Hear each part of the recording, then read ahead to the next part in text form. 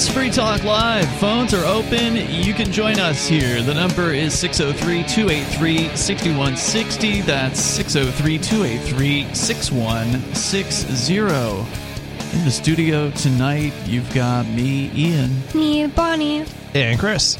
And, of course, you can bring up anything. That is the point of the program here. The number is 603-283-6160. We've got lots, of course, in the news to discuss tonight. Bonnie's got a story on the way about a different newspaper, because we already covered one of them that happened, I don't know, 2-3 weeks ago or something like that. A German newspaper called Bild. Yeah, which was like the largest newspaper in Germany or something. Yeah. Now another biggie, apparently, over in Denmark, I believe.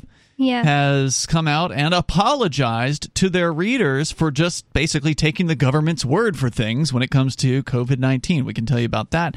Of course, the phones are open, and there's a lot in the news to discuss. Plus, Bonnie, you're going to actually open us up here tonight with not exactly the headline that I think we were expecting. So there was a news recently that Biden is planning on issuing an executive order within the next few weeks. So the story that you're going to be talking about here is not that story. This is something else. So Biden is going to be coming out with an executive order about cryptocurrency, apparently within the next 2 or 3 weeks. There's not much being said about what that's going to mean. They're just teasing it that it's going to happen. But this is something else. This is a bill that someone has put forward, and normally I don't like to speculate on what bills are going to pass and what, isn't. Maybe this thing is going to go down in flames. We have no idea, but it definitely caught our attention. So what's going on? This from Bitcoin.com. Says U.S. unveils bill giving Treasury Secretary unchecked and unilateral power to ban crypto transactions, advocate warns. A new bill introduced in the U.S. has a provision that would essentially give the Treasury Secretary unchecked, and that is Janet Yellen, right? Yeah, she's scary looking. Oh, yeah. Unchecked and unilateral power to ban cryptocurrency transactions, warned crypto advocacy organization Coin Center. Treasury Secretary Janet Yellen will be able to prohibit any crypto transactions without any process, rulemaking, or limitation on the duration of the process. I don't see how she has the ability to do that. I mean, how would she have the legal authority to do that? Isn't there don't we have like certain constitutional rights? Like, wouldn't that inhibit some of this? Like, you would think. I mean, I don't know what specific right it would be, but like, I mean, liberty maybe would be maybe what part of that? The right to seek happiness. Yeah, right. Yeah, so again, this is they're talking about a piece of legislation. This hasn't passed. Somebody just introduced a bill. It may not pass. It may not even come close to passing. So it's one of those things where there was something like this last year where there was some kind of, regulations going into the infrastructure bill, and the crypto people were freaking out about it. They did go in. Yeah, I think they did. Yeah. Oh, call your congressman, and they spent all this time and this money trying to change this situation, and they didn't have any effect on it whatsoever. And it's like, that's not how crypto is supposed to work. Crypto is about ignoring the state. Crypto is about creating something that is an alternative and not begging the state to give you permission to do something. And so here we go again. They're going to once again put the call out, oh, God, we got to stop this bill. And the fact is, Janet Yellen, or whoever it is that is in charge of whatever treasury or whatever bureaucracy we're talking about, they can't stop. I guess they can ban it, but they can't stop it. They can't stop crypto. You know what it comes down to is it gives them the authority to basically oppress a certain group that likes a certain thing. That's what it does. It's not, they can't stop it from occurring, but they can certainly target people for it. That's what they did with the Crypto 6. Yep. You can go to thecrypto6.com when they raided this house and our co-hosts' houses and friends all simultaneously on March 16th of last year. So learn more about that, and that is just straight up a political attack, from what I can tell. So the whole point that I wanted to make on this is that Yellen cannot stop cryptocurrency. They can prohibit the transactions. They can pass a law that says, oh, this bureaucrat can tell you you're not allowed to do that. Well, they can't actually stop you from doing it. So that's the nice thing about cryptocurrency is there's no middleman. There's no central authority for the most part. There are some cryptos that are not really that crypto, I guess we could say. Most stablecoins. Yeah, a lot of the stablecoins, they can actually reverse transactions and things like that, so look out. So be wary of that. But Bitcoin Cash, Dash, some of these standard kind of cryptos, they cannot be stopped. As long as you've got a cryptocurrency wallet and you're in control of your keys, no one can tell you you can't send a transaction. It's interesting because it's even more so with things like Monero, right, and Zcash. It adds a layer of anonymity and privacy to your transaction. And they hate that. Yeah, they really hate that. Yeah, they cannot stop that. I mean, it's ridiculous. It's interesting because Bitcoin kind of gave us control, and then the next generation of cryptos kind of gave us privacy and anonymity, and they're still trying to deal with the control. How do we take back? How does the U.S. government, or how do governments anywhere take control over it? And they just can't. Yeah, they can't. They're failing at it. They can't. They don't know what to do about the fact that they can't do anything. Right. That's really frustrating to them. Now, what they can do, and they will do, is regulate the central exchanges. Sure. Because those are easy. They know where they are.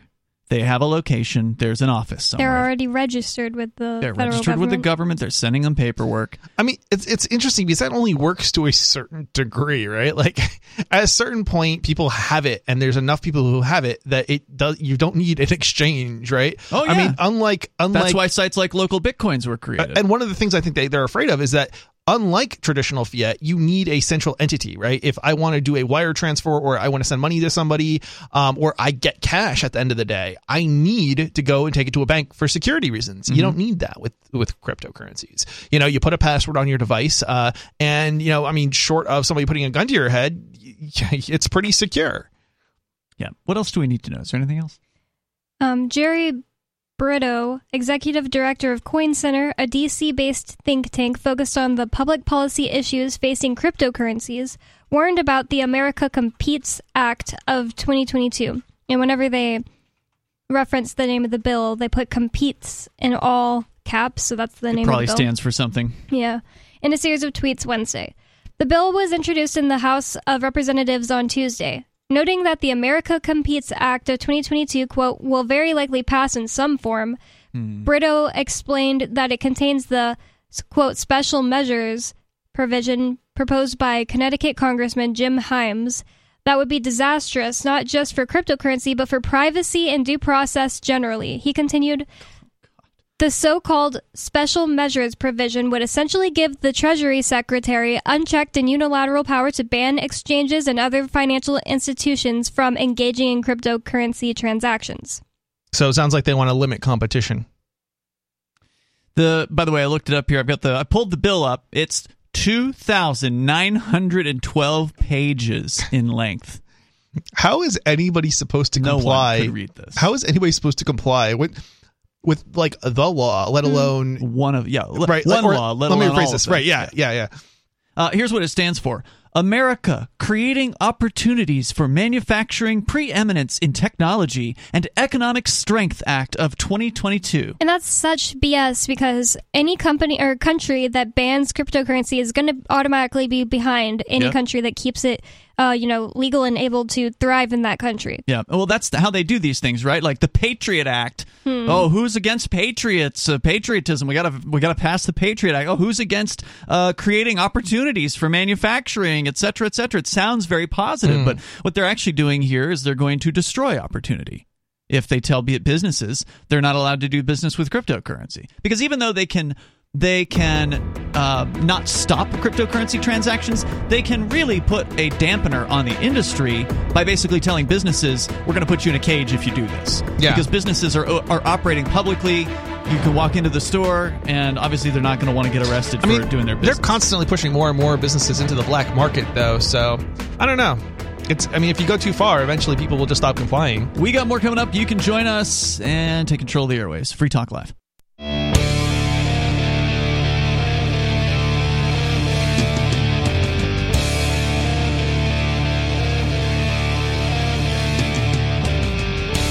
It is Free Talk Live, and you can bring up whatever you want. The number is 603-283-6160. at 603-283-6160. You can take control of the airwaves here. It's Ian, Bonnie, and Chris. And we're raising funds for Give Directly.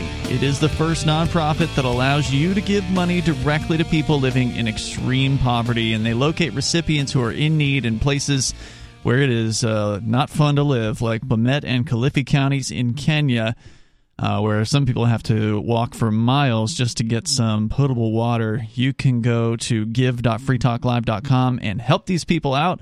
We're going to double the money by matching your donations up to a total of $30,000. And in the last decade, Give Directly has delivered over $400 million to over 1 million people. Research shows giving cash to people in poverty can drive a range of important positive changes in their lives, like employment, nutrition, health, and education. Plus, cash allows individuals to invest in what they need instead of relying on aid, organizations, and donors thousands of miles away to choose for them. So if you agree with that sort of help, then you can go to give.freetalklive.com and help out there. That's give.freetalklive.com. And yes, they do accept cryptocurrency because as of now, as much as they talk about it, cryptocurrency is not banned in the United States. But did they just ban it in Russia? I remember seeing some kind of headlines about that. Yeah, I thought they did do something in Russia, but I don't know. I thought they did too because everybody was saying, "Oh, crypto is falling in price because Russia banned it." There's a update. There's a story today that makes me think maybe they didn't ban it. But okay, so it was the Russian central bank that was pushing to ban crypto. Okay. So they haven't actually done it. But it has not yet. Yeah, it has not yet gone through. And now Putin is apparently pushing back against him. And you've got a story about that. So let's get into it, shall we? Okay. Again, the number, if you want to join us, 603-283-6160. The Central Bank of Russia, the CBR, had issued a report summarizing its position on digital assets. And this, according to Cointelegraph.com, proposed a ban on any crypto trading and mining operations in the country. So they were talking about just a straight-up ban on all cryptocurrencies. So what else did you find out? So the story I have here is ban less likely, ? Putin says crypto mining has its advantages in Russia. So is he promoting it? Putin says that a surplus of electricity and well-trained personnel give Russia a competitive advantage in crypto mining. I could see that too. I mean, they have like really remote areas where they probably have electricity cheap generation that isn't being utilized because, those towns don't exist anymore, or they're basically, the populations have declined because, maybe they were mining towns or, similar. And if your population goes down and you have this surplus of electricity that you're generating anyway, it's going to be cheap. You got to use it. Yeah, you got to use it or you lose it. Right. Russian President Vladimir Putin has given crypto enthusiasts a glimmer of hope for the future of digital assets in the country, which have been under threat from the recent push to ban cryptocurrencies and mining. Yeah, I've said this before. I think this is there's a really strong case for Putin to and Russia to be in favor of cryptocurrencies, especially when you have foreign governments trying to threatening them. The U.S. government has been threatening them with tariffs. No, that too, but taking away SWIFT, basically. SWIFT is a international wiring. Yeah, international wire transfers, and that's how a lot of stuff gets paid. When you do trade internationally, right? So if they take that away, well, how are they going to trade with other countries? That's bad. Are they going to go back to trading gold or something? I mean, cryptocurrencies, probably the market isn't there, but if Russia started using it, it would also boost demand, and it would.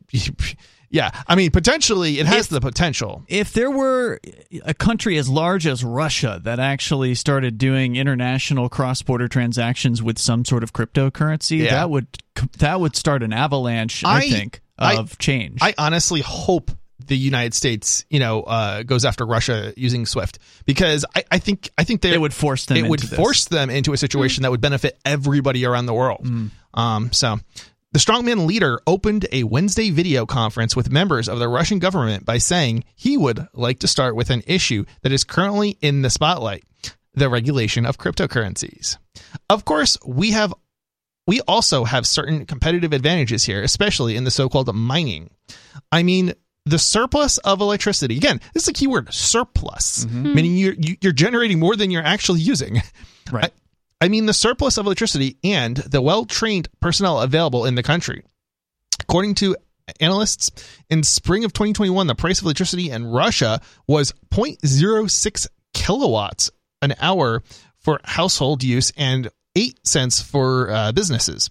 To compare, in France, 1 kilowatt of electricity costs 20 cents. Wow.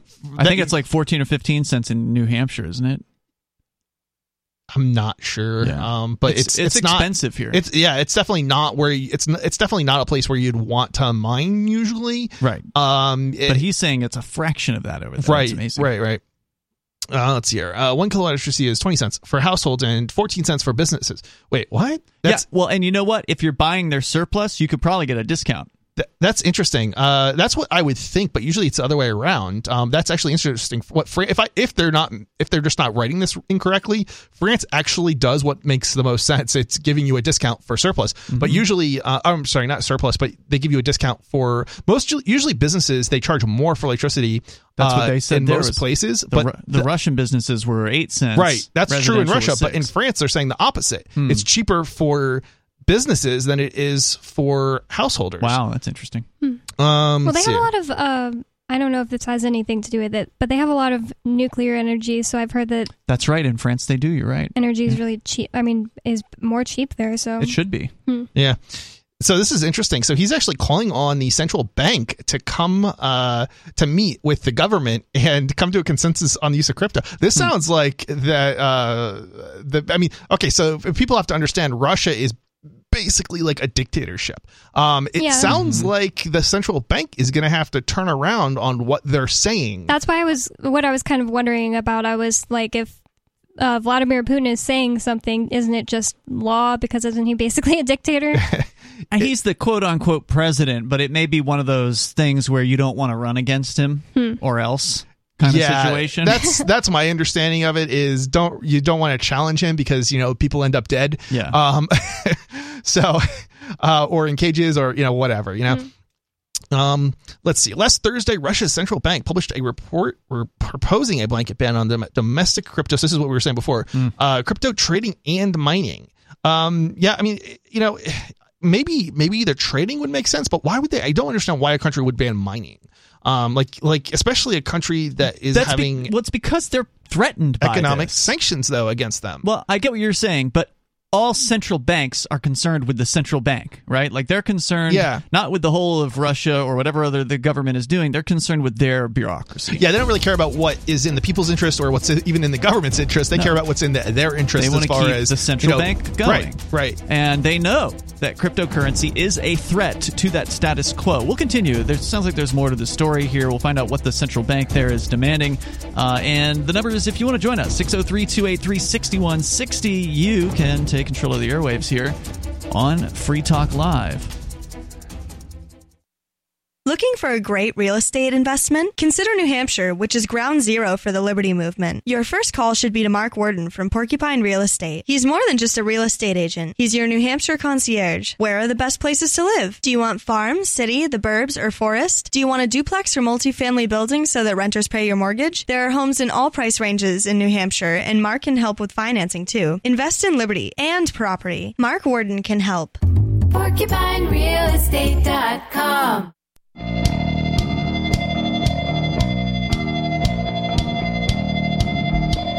Free Talk Live, phones are open. You can join us here.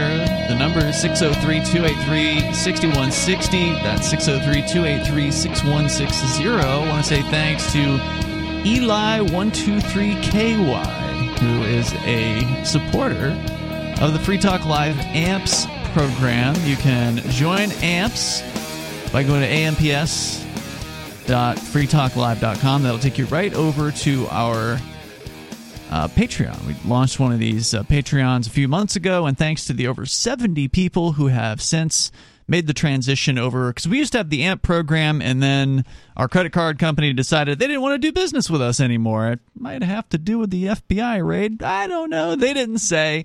But they broke up with us, and at the same time, our website was having some trouble, so I blew up the old site. We launched a new one, and at the same time launched this Patreon. So thank you, Eli123KY, for helping us out over there and becoming a silver supporter of AMPS, amps.freetalklive.com. So, Chris, you're telling us about the Russian government gang, and there's a bit of disagreement within the gang. Apparently, there's the central bank that had come out with some sort of a report that said they were wanting to completely prohibit Bitcoin mining or any crypto mining, and also exchanges. And so now Putin is pushing back against that, saying not so fast. Yeah, basically the Russian central bank just published a report proposing a blanket ban on domestic crypto trading and mining. The report states that the risks of crypto are much higher for emerging markets, including Russia. Okay, I have to laugh at that. They're considering Russia an emerging market. Power. Right. Aren't they like number 2 in the world? Like, it was the United States versus the Soviet Union. Mm-hmm. I mean, to call them a emerging market just sounds insane. Russia's central bank has had concerns regarding crypto for some time now. In December of 2021, the Central Bank of Russia Governor Elvira Nabuli said, I have no idea. Yeah, I'm going to butcher these names. I always do. We cannot welcome investments into cryptocurrency. On Wednesday, Russian Finance Minister Ivan Chebeskov responded with opposition to the proposed blanket ban, calling for regulation rather than restriction. He highlighted that a ban on crypto would cause the country to fall behind the worldwide tech industry. Wouldn't regulation do the same thing, though? I mean, of course. Aren't you gonna push the technological innovation out or to some other country that doesn't have as restrictive regulations? Of course, but they don't see it that way. No, I mean, they don't, but they should. I mean, it's the truth. I mean, this kind of reminds me of like the New Hampshire advantage, in some ways, because it's like if you make it harder for people to do business in one state, then they're going to move to another. And certainly it's helped New Hampshire. Well, they don't and care. This is sort of a similar type of situation. They don't care how much it helps the people. They want to make sure they get all the cuts that they think they deserve. So I did check, by the way, on Russia as far as what's their economy like. The visualcapitalist.com has a handy little, I guess, global kind of diagram of which countries are what size and what's their total amount of GDP.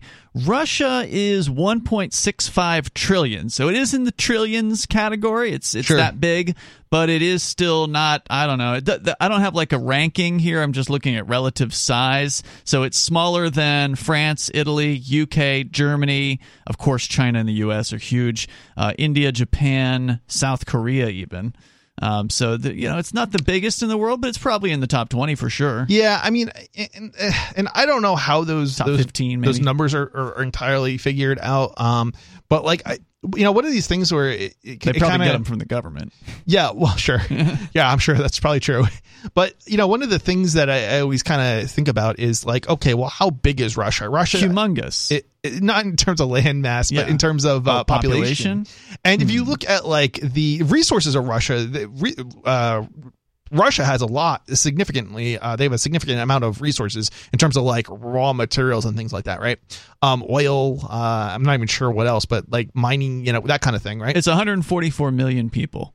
Yeah, so I mean, that's no slouch. It's like half. It's smaller than half the size of the United States. So like a lot of that you kind of have to take into consideration. And a lot of the countries in Europe actually have some pretty they're small countries and they have some pretty significant population sizes. The United Kingdom, which is like an island, I think is like 60 million people. So I mean, just to keep things, Japan is 125 million. Right. So it's if you're comparing GDP, I would expect a country like the United States to be substantially larger in GDP than say the United Kingdom or say Russia. It doesn't necessarily mean that Russia is in poverty, but at the same time, I think there might be other factors going in there too. Like, okay, well, if your government is spending all your money on, I don't know, like weapons and things, that I don't know if that has an impact on the GDP, but it very well might. So if they're spending disproportionately, on weapons, then it also might make sense. Or that doesn't necessarily mean they would be wealthier if they didn't do some of what they did.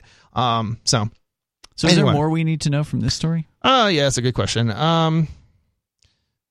Yeah, I mean, let's see here. Yeah, one last thing, I guess. Putin conceded that expanding the use of crypto carries certain risks given its high volatility.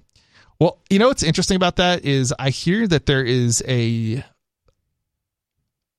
I hate to call it a stable coin, but a true, apparently, cryptocurrency that is a stable coin that has been forked from Monero, and I don't really know anything about it at this point. Haven? But is that what it's called? I believe so, which kind of begs the question, where is crypto going to go if there's actually something that is really a cryptocurrency and it has more stability to it?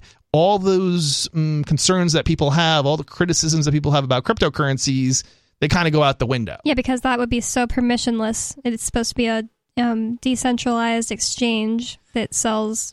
Maybe you guys know more about it than I do. I know a little bit about it. I'm not allowed to use crypto, but I'm still following it closely because I'm fascinated by these developments. You're not prohibited from having a newspaper. Correct. Well, they don't cover this stuff in the newspapers, but I can go to news.bitcoin.com and read about stuff. Sure. So it's interesting. They have these algorithmic stablecoins. We actually touched on these last night on the air, and this one that you're talking about, the Monero fork called Haven, is one of these algorithmic stablecoins. Now, it's nowhere near even the top 100. It's a pretty new crypto from what I understand. So, it's like a lot of these things, completely speculative. Who knows? This thing could be a scam from top to bottom. It could be something that just fizzles out, or it could be something that all of a sudden shoots up the charts and takes the world by storm. But the thing is, Monero itself, the original kind of number one privacy coin, it's not really like setting the world on fire because it doesn't seem like people at this point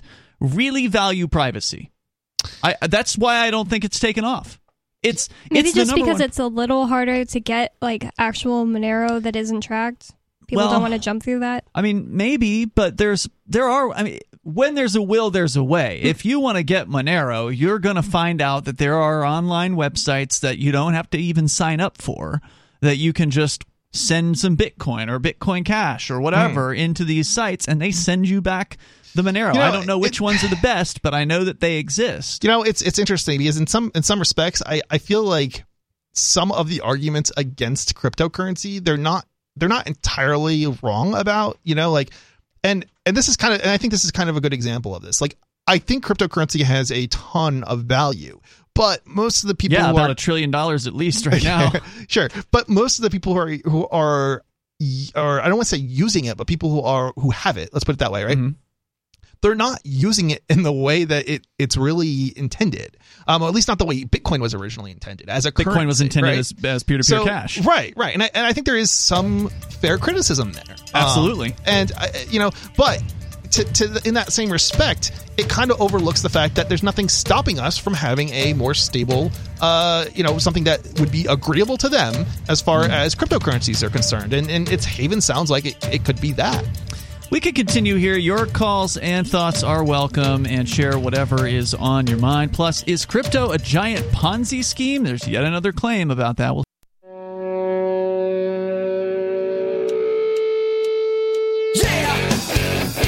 Yep, it's Free Talk Live. Phones are open. You can join us and take control of the airwaves. The number is 603-283-6160. Coming up, a Danish newspaper is apologizing to their readers, and we'll tell you what that's all about. With you in the studio tonight, it's Ian. It's Bonnie. And Chris. We're going to go to your phone calls and thoughts, and then coming up, we'll talk a little bit more about cryptocurrency, since that's where we started tonight. And honestly, it is, in my opinion, one of the most important things out there on the planet to bring more freedom to the world. And, of course, the governments of the world have finally figured that out. At first, they just, ignored it, and then they laughed at it. And now they are fighting it. Now they have figured out that this thing is a threat. It has been let go too far without any kind of regulations, and they're going to try to crack down on it now. It's too late. Yeah. I tend to agree with you on that, Bonnie, but that doesn't mean they're not going to fight and claw and attack and kill and harm as many people as they possibly can as they go down into the tar pits of history. So we go on, though, with your calls and thoughts. First up, he is Mehdi, calling us from Canada. Mehdi, you're on Free Talk Live. Hey, how's it going? Hey. Ian, Bonnie, and Chris, hi. Thanks, Mehdi. What's on your mind? Hey, man. Good. So I'm going to Ottawa right now, actually driving. I was going to tell you guys, I don't know how, if the audience knows too much about this, because it's a Canadian thing, really. What the federal government was going to do is mandate truckers, if they cross the international border, so from going to the U.S., coming back to Canada, if they're not vaccinated, they would have to isolate themselves for 14 days before they can pick up loads and do anything else, which would basically mean their money is gone, right? Like they're going to have to quit jobs and stuff for those 14 days. It started as that, and then now it's become more of to get rid of mandates for a lot of things. So, which is good. Mandated vaccines, mandate QR codes. I don't know if you guys are aware of this, but in Canada, to go into a restaurant, movie theater, lots of indoor spaces, you actually have this vaccine passport. Oh my God! Is it the whole of Canada? Is it every province, every territory? Is it the whole of Canada? I'm pretty sure. I don't want to be quoted on that. It could be a Google thing. You could see for sure it's in BC, Quebec, Ontario, Alberta. Okay. So I know it's in all a the biggies, bunch, but I technically don't know if it's a federal thing that they have. Okay. That they're imposing on the businesses. That's a bit concerning, at least for me, because it kind of is so basically it's a QR code and you have to show ID.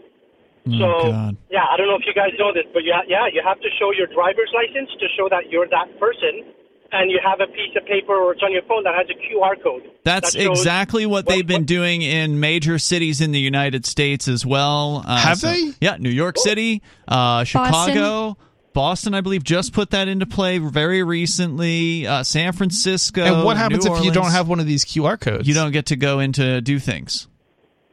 They won't let you in. You can't go in. You're not allowed in. Wow. You didn't know that, Chris? Yeah, now they do. No. Yeah, no, that started back in, I think New York City was the first city. San Francisco followed shortly thereafter. This was back in probably August, September. And it's been city after city after city has been adding it. I believe that King County, Washington is the first county to require it. And I don't think there's a state level requirement yet. My travels outside of New Hampshire have been much more limited than they were prior to COVID. Sure. And so, going to any of these big cities, you're going to have a real tough time if you don't have a vaccine. And, Mehdi, I was aware that, I'd heard some of the things about Quebec province, but I didn't know that it was all across at least the southern tier of Canada's provinces. Yeah. I'm pretty sure it is federal, but I'm just saying don't quote me on that if it's federal or not. I know for sure it's Ontario, that's where I am. I know for sure it's BC. Like the places of people I speak to. Yeah, I know Quebec has a curfew in place as well, so there's a tremendous level of restriction going on. What's the point of the curfew? There's no point. You didn't hear the virus. No control. The virus doesn't move during the daytime, so it's okay to travel during the day. This is a joke, right? No, of course it's well, the curfew's real, but yeah, what's the point? I have no idea. It's total control. That's what all this is about. It's not about stopping people from getting sick, because we know that vaccinated people can carry and can transmit this disease. So the whole thing is all about obedience. It's all about total state control. And the truckers, we've been covering this story, Mehdi, throughout the week, at least as best we can from what we hear. We've had a few people call in about it. Truckers, some say tens of thousands. That number seems unbelievable to me and to a lot of people. But others are saying hundreds. Are you seeing thousands? Have you physically seen them in real life? No. So they are there already. Most of them, the convoy's already gone. Okay. So I'm just going to go there now because the actual protest part starts, the official start is tomorrow at noon. So I'm going to be there. Now, this is going to be, is their plan to block the streets? What is it that they're going to do? I don't know if their plan, I don't know what their exact plan is. I just know that they want to stay there until the mandates are lifted. I mean, that's huge, right? Because there's not going to be enough motel space or whatever. The truckers can sleep in their own cabs. Yeah. So that's probably not an issue for the truckers. Yeah. At least not long-haul truckers. Although I understand that there are a lot of people just driving regular trucks and cars, backing them up, so it's not all big rigs that are doing this. But what have you seen? Have you seen the videos online? I've heard some people say that the convoy was as much as 70 kilometers in length at one point. Some estimated as many as 3,000 trucks could be in a convoy that was that long. What do you think? Yeah, so I have seen 70 kilometers. The old record I know was in Egypt, truck convoy of 7.5 kilometers. Wow. I know for sure that's been broken. Okay. That's been broken for sure, but I don't know exactly the number. The number that I am consistently hearing is 70 kilometers, though. There's a lot of video online. I know you don't have Facebook. Aria does. I'm not sure if Bonnie does. But if you go and search like Convoy 2022 or something like that, you'll see there's 800,000 people. It's a public one. That's the official one. And if you honestly want your phones to blow up, if you put a post on there saying, hey, we're Free Talk Live, we're pro-freedom, blah, blah, blah, you're going to get a lot of people calling about what's going on. Just so you know, Nice. It's Freedom Convoy 2022 Canadian. And now Australia is doing it, by the way. And there are some posts showing Europe. There's a lot of truckers in Europe that are doing convoys, meeting in Brussels or something. I'm not sure.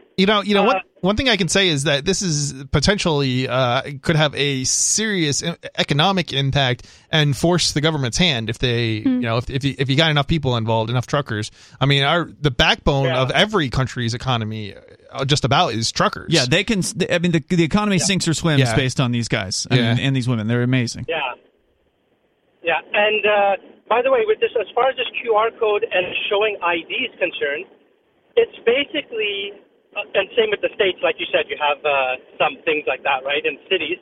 It's basically giving an underlying infrastructure for a surveillance state, if you want to think about it. Yeah, absolutely. Right? Like, it's putting that backbone there. So even, if they put this out, they can, once you already have that citizens accepting that this is okay, it's just, now they can put anything in that QR code, right? Like that now it's just a matter of what color crayons you want. It's a slippery slope. The vaccine mandate. Yeah, just like the vaccine mandates. Once they can mandate putting that jab in you, now what they put in there is just a matter of opinion now, right? After that. Because the precedent has been set that they can put something in you. Yeah, this reminds me very much of why I was always very opposed to things like fingerprints and DNA, like swabs for prisoners and things like that, because it's like, that's where it starts, because it's like, who cares about the prisoners, right? But then they eventually ends up being you, and it's like, where do you stop? It doesn't stop. It just continues on and on and on until eventually affects everybody. Exactly, because the main thing that you're going to have to get people on board is actually putting that needle in you, right? After that, it's just just quibbling of what's going to be in the needle after that. Yeah, sure. Right? So it's a bit scary with that. But Mehdi, will you do us a favor? I mean, if you think about it, tomorrow night, give us another call, and or when the weekend's over, whenever you get a chance, whenever you get around to it, give us a wrap up on what you saw there in Ottawa when you arrive. For sure, but if you do want a lot of info on it, I would go to one of those, go on Facebook or one of those things. There's only a few sites and like a few web pages or whatever it's called, Facebook pages. And you're going to get a lot of people then calling because they're all happy that Joe Rogan mentioned it. Who else? I think Tucker Carlson or something. I mean, I'm not. Well, feel free to drop our contact information in there. I don't think any of us are on Facebook. So none of us here. Yeah. Oh, no one. I thought Aria is. Well, Aria is, but none of us here. Yeah, nobody here in the studio tonight. But feel free to drop in. Let them know we've been covering it. And definitely interested in hearing from people. Drop a phone number in, and somebody can give us an update. Mehdi, thanks for the call tonight. We're definitely keeping our eye on this one, and it's very interesting. We'll continue. Hour 2's next. You can share your thoughts. Free Talk Live's video archives have been on LBRY for years. LBRY is an uncensorable, decentralized, blockchain-based media sharing protocol, and we're big fans of it here on Free Talk Live. In 2020, LBRY launched Odyssey, a video sharing website to compete with YouTube, and it's really taking off. Now with over 1 million channels, many of whom are disaffected YouTube creators. During YouTube's crackdown for not towing the government line on COVID, the Free Talk Live YouTube channel started receiving strikes and could be completely taken down at any moment. Thankfully, Odyssey started offering live streaming, so we're now streaming live every night and posting our video archives permanently to Odyssey. You can watch live or anytime on our Odyssey channel by visiting video.freetalklive.com. If you want to go all in, download the desktop app at lbry.com, and then every video archive you watch, you'll help seed and keep it online forever. At minimum, we ask you visit video.freetalklive.com and follow us on Odyssey today. video.freetalklive.com.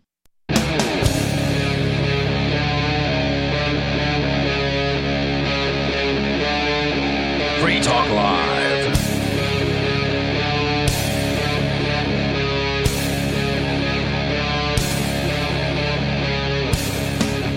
It's Free Talk Live, and you can join us. You can bring up whatever's on your mind. The number is 603-283-6160. That's 603-283-6160. With you tonight, it's Ian. It's Bonnie. And Chris. So, phones are open. We're going to go back to them, and then on the way we can dig in further onto the latest attack against cryptocurrency. It's once again being called a Ponzi scheme, except this time it's being called a giant Ponzi scheme. So, hey, we're serious. It's a giant Ponzi scheme this time. I hope we have some good responses to that, because this is not the first time it's been called a Ponzi scheme. No. And I know that it's not a Ponzi scheme because what defines a Ponzi scheme, it doesn't quite match up with it. Not even close. Yeah, and it's like, I understand and it's crazy because there are some things to be concerned about, I think, but it's not a Ponzi scheme.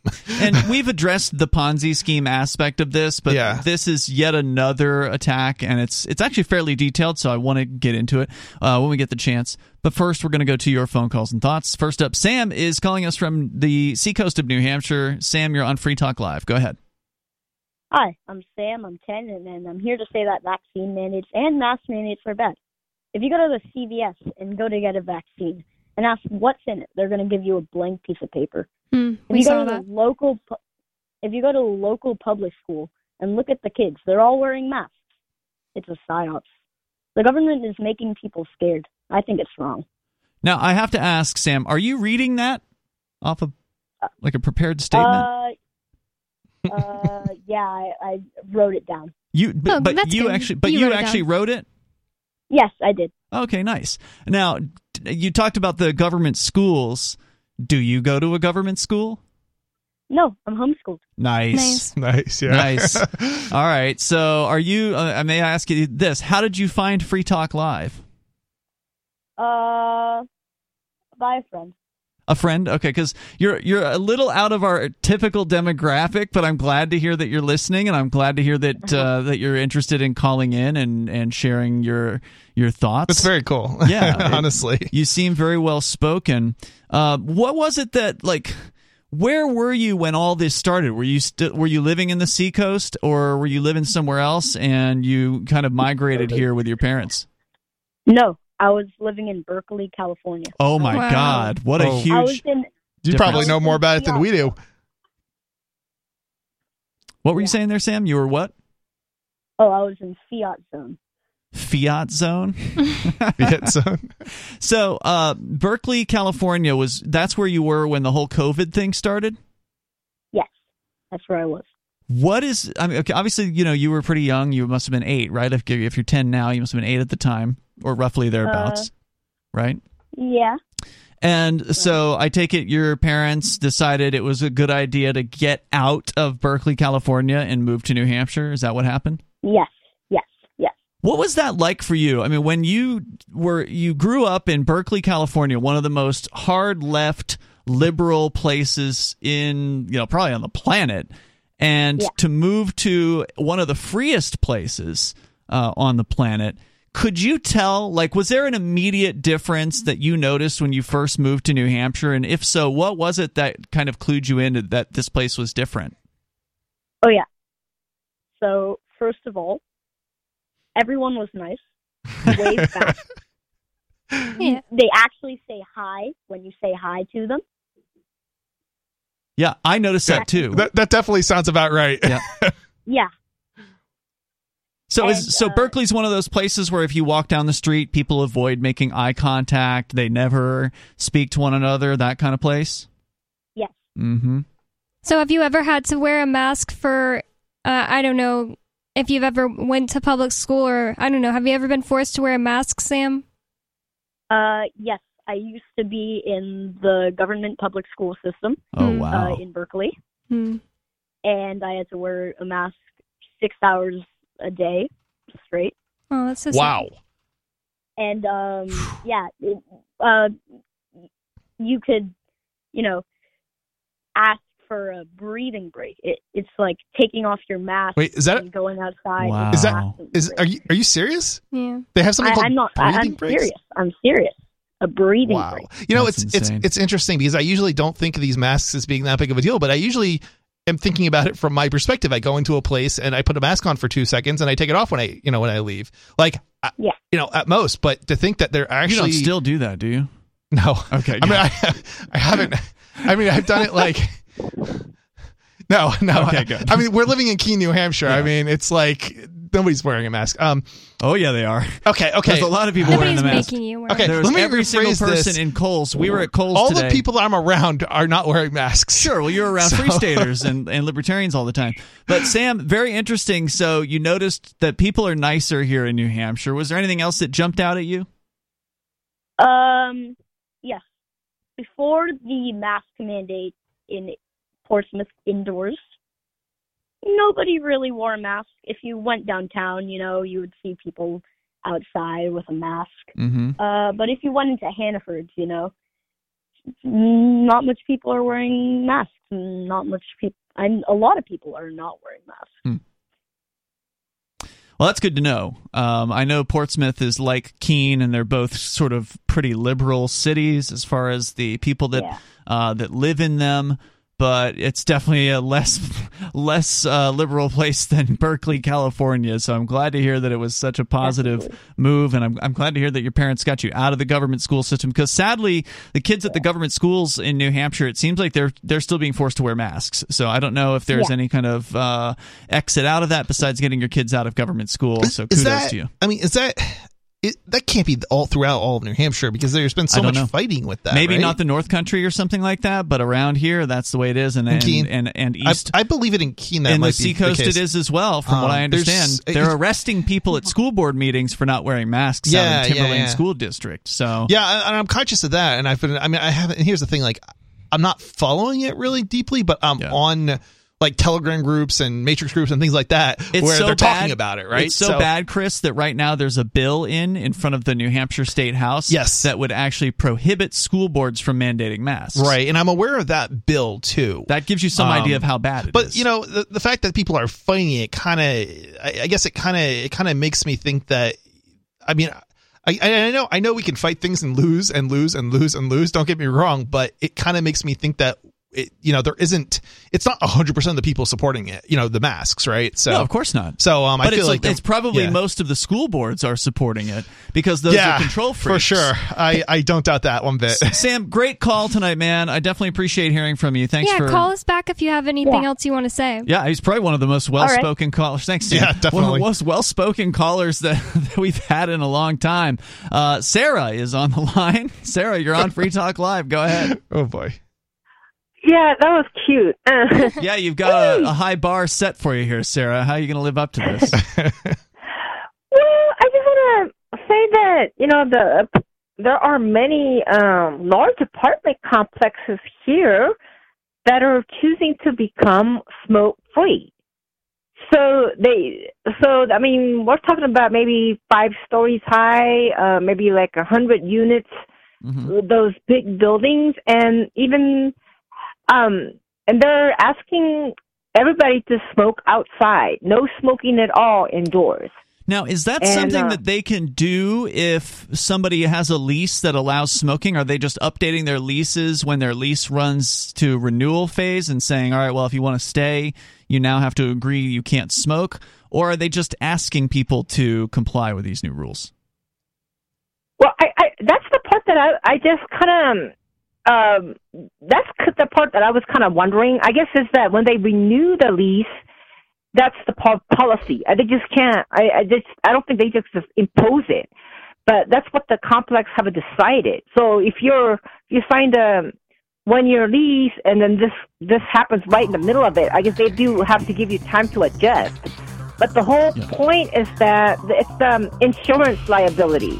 That once there's a fire, that's true. A cigarette smoker is definitely more likely to fall asleep in bed with a cigarette in their hand, and then the whole building goes up. Thank you, Sarah, for the call tonight. The number is 603-283-6160. Looks like the smokers are going to have to form their own apartment building soon. You can join us. It's Free Talk Live.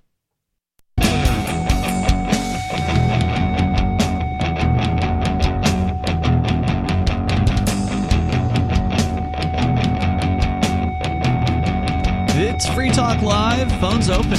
You can join us here. The number is 603-283-6160. That's 603-283-6160. In the studio tonight, it's Ian. It's Bonnie. And Chris. Free Talk Live is brought to you by Bitcoin.com. We had a news story that Bonnie shared with us earlier in the show that came from news.bitcoin.com, and they've got the top news headlines every single day. It's not all about just Bitcoin. It's about the cryptocurrency industry, Bitcoin, Bitcoin Cash, and many others. You can get the latest headlines anytime over at news.bitcoin.com. And they've also got all kinds of things for newbies. So if you're brand new to crypto, get over there, hit Get Started at the top of the page. Introductory videos. You can buy Bitcoin and other cryptos through Bitcoin.com. So very, very handy site. Lots of good information. That's Bitcoin.com. So should we get into this Bitcoin attack piece? The latest hit piece by, let's see, Sohail Andras Mortazavi over at JacobinMag.com. Now, do you know what Jacobin Mag is? No. As I understand it, it is a hard leftist publication. So I don't know if they're straight up communist. I kind of almost feel like that would make them pro Bitcoin if it's hard left. Like anything that's usually like on the fringes seems to. Yeah, I always thought that cryptocurrency could be very appealing to people on the left. Yep. If you are someone who actually believes in helping the little guy, right? Which is a lot of people on the left. They want to help the poor. They want to help the sick. They want to help people like that, right? They want the little guy to have an even playing field or whatever. Yeah, it's interesting because I know a lot of people on the left that that have crypto stuff on their like websites to make donations or accept payment. Yeah. Unfortunately, there's a lot of pressure from part of the left to attack cryptocurrency. That's why they say it's not good for the for the earth or whatever. Oh, too much power. Yeah, there was this ridiculous article that came out saying that cryptocurrency is racist. Wait, what? They've got all this incredibly ridiculous attacks. So makes no sense. You know that these are the status quo leftists, right? These people that they're already in power. They like being in power, and they like giving power to the big guys more than the little guys. Yeah, and they know how to scare off the average leftist. Just tell them it's going to hurt the environment, and they're going to be against it. Yeah. So that's what they're doing. Now, this magazine, Jacobin Magazine, as they say it themselves in their little header, it's a leading voice of the American left offering socialist perspectives on politics, economics, and culture. So now you know what you're getting into.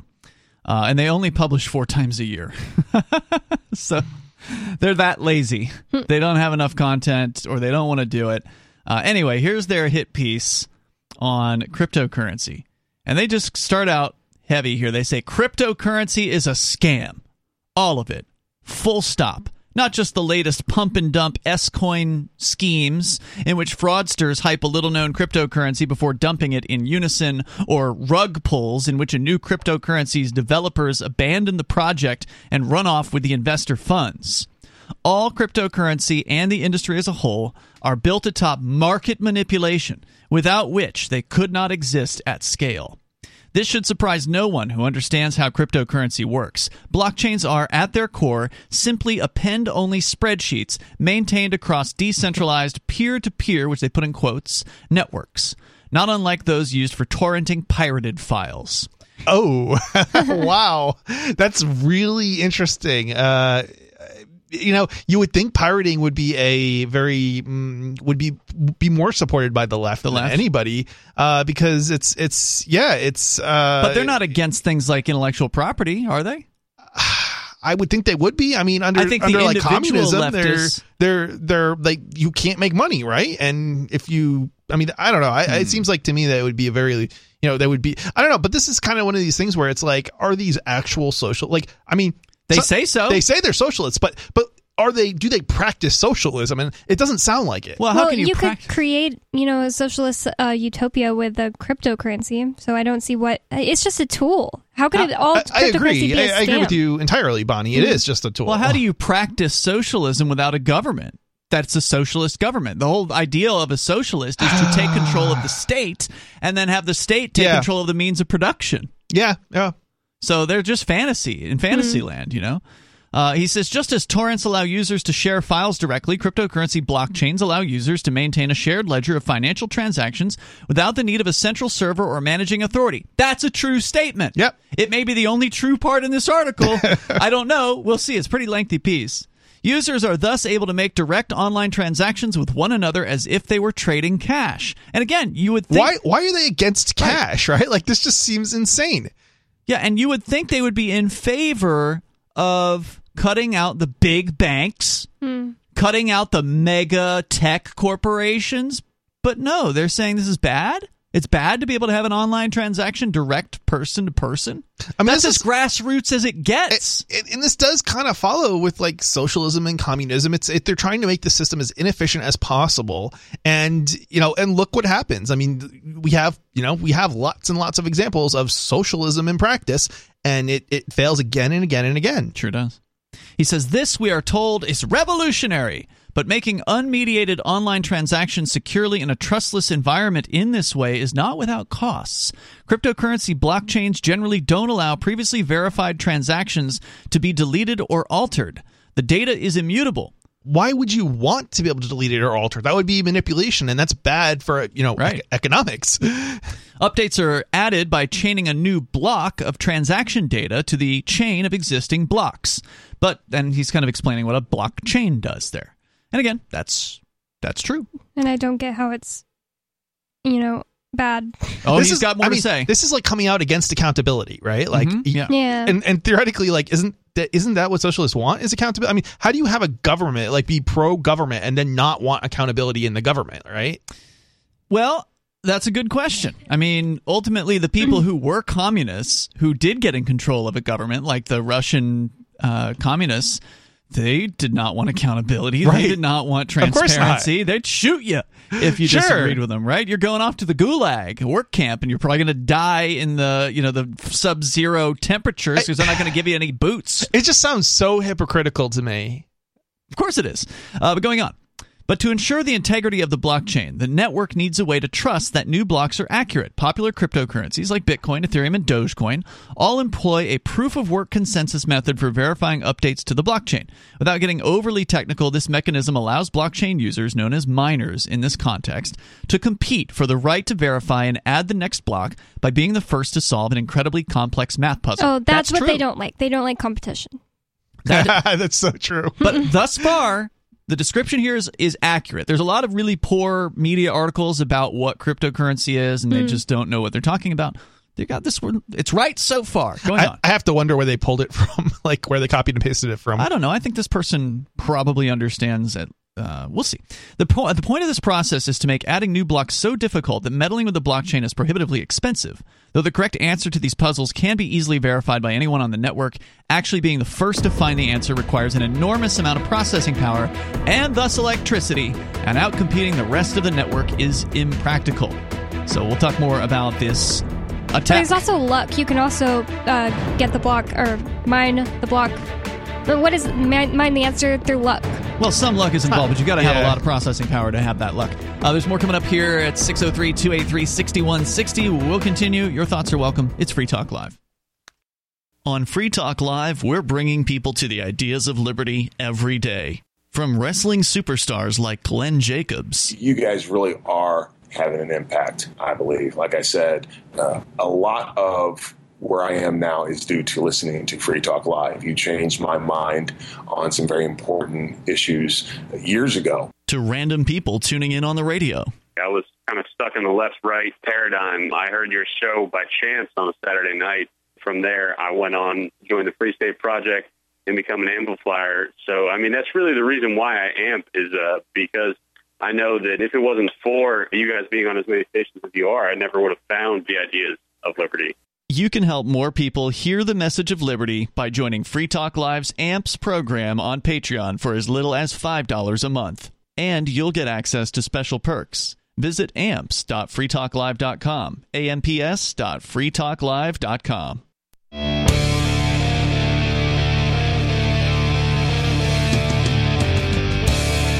It is Free Talk Live. Phones are open. You can join the show if you want. The number is 603-283-6160. Whether it's talking about the truckers heading to Ottawa, Canada for a massive protest, potentially shutting down operation of the city itself, which would be really interesting. It's going to start tomorrow, I guess, at noon. I don't know if that's Central Time. Is Ottawa in Central or Eastern? I don't know. Wherever it is, it's nearby somewhere. It's like in the Central or Eastern, somewhere in that range.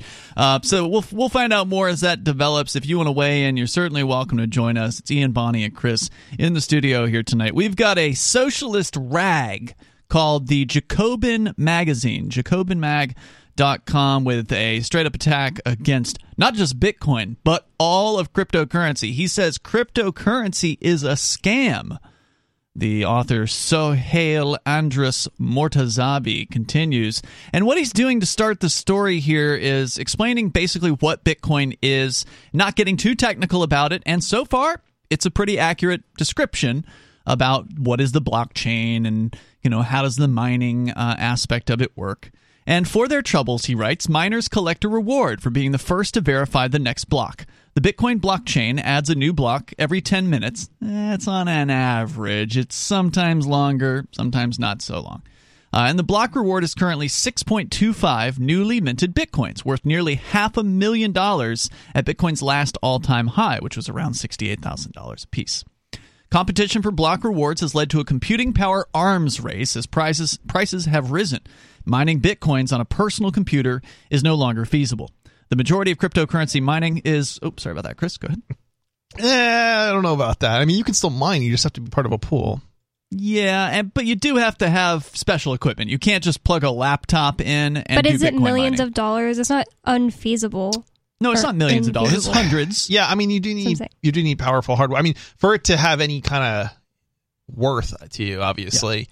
Yeah, you have to have specialized mining tools. Again, that's just Bitcoin, though, not necessarily other cryptocurrencies. Other cryptocurrencies are easier to do. That's true. Monero, I think you can use a laptop. And he did say at the beginning that this was about all cryptocurrencies. He did. So he goes on. He says the majority of cryptocurrency mining is now conducted using commercial mining farms, essentially huge warehouses running thousands of high-powered computer processors day and night. The electricity expended mining Bitcoin and other cryptocurrencies is rapidly approaching 1% of global usage, which is famously greater than the total electricity consumption of many smaller developed nations. So he's trotting out the environmental tactics here, which is to be expected from but a not leftist. Anywhere near the amount of energy used by the military-industrial complex. Or the banking system. And not to mention, we constantly are talking, well, I feel like I'm constantly talking nowadays about waste energy. It's the electricity that's being produced, like, for example, at night, pretty much everywhere, that's not actually being utilized because the utilization goes down below, the actual amount of electricity that's being produced. People are sleeping. Right, people are sleeping. You don't have the lights on. That means it's a perfect time to mine crypto because it's cheap. When nobody's needing it, it's the time you want to do those types of tasks. And so here he gets into the part of the article where we're going to be able to tear it up. So he says, given that cryptocurrencies don't produce anything of material value, This enormous waste of resources renders the whole enterprise a negative-sum game. That's retarded. Okay, that's like saying the banking system doesn't offer something of value, right? Like, I think when I go to the bank, I might not like the bank, but when I go to the bank and I try and do a wire transfer to buy some Wi-Fi adapters for my business, you're telling me that doesn't have a value? I mean, what's the alternative? Shipping gold bars to China in order to buy Wi-Fi adapters? Right, you can't. I mean, that's insane. You can't get gold across customs. They're going to steal it. Right. There is some value from a digital currency, whether or not it's crypto or not. Yeah. But it certainly has value because it does enable, somebody to conduct transactions online. There's tremendous value in that. Absolutely. And it's interesting that he uses the term material value. Well, is it physical? No. It's but not. He's already saying language that sounded anti-cash at the beginning. If like that cash argument is so held bad water, right, then you're telling me that wire transfers are also have no material value, which just sounds ridiculous. Yeah. Well, these are people who hate markets, right? They're the leftists. I hate freedom. guess. I mean, this is a communism. Like this is more of a communist kind of argument. If they're it's a socialist magazine, so of course it is. Yeah, I guess. But I mean, again, if we start looking at communism, like, can you show me a communist country that is really successful? That's not based around cannot be done. Resource extraction or something of that nature. There's no such thing as a successful communist country. There's some communist countries that still exist, but they're not successful. Yeah. Investors, he says, can only cash out by selling their coins to other investors. That's not true. You can spend it.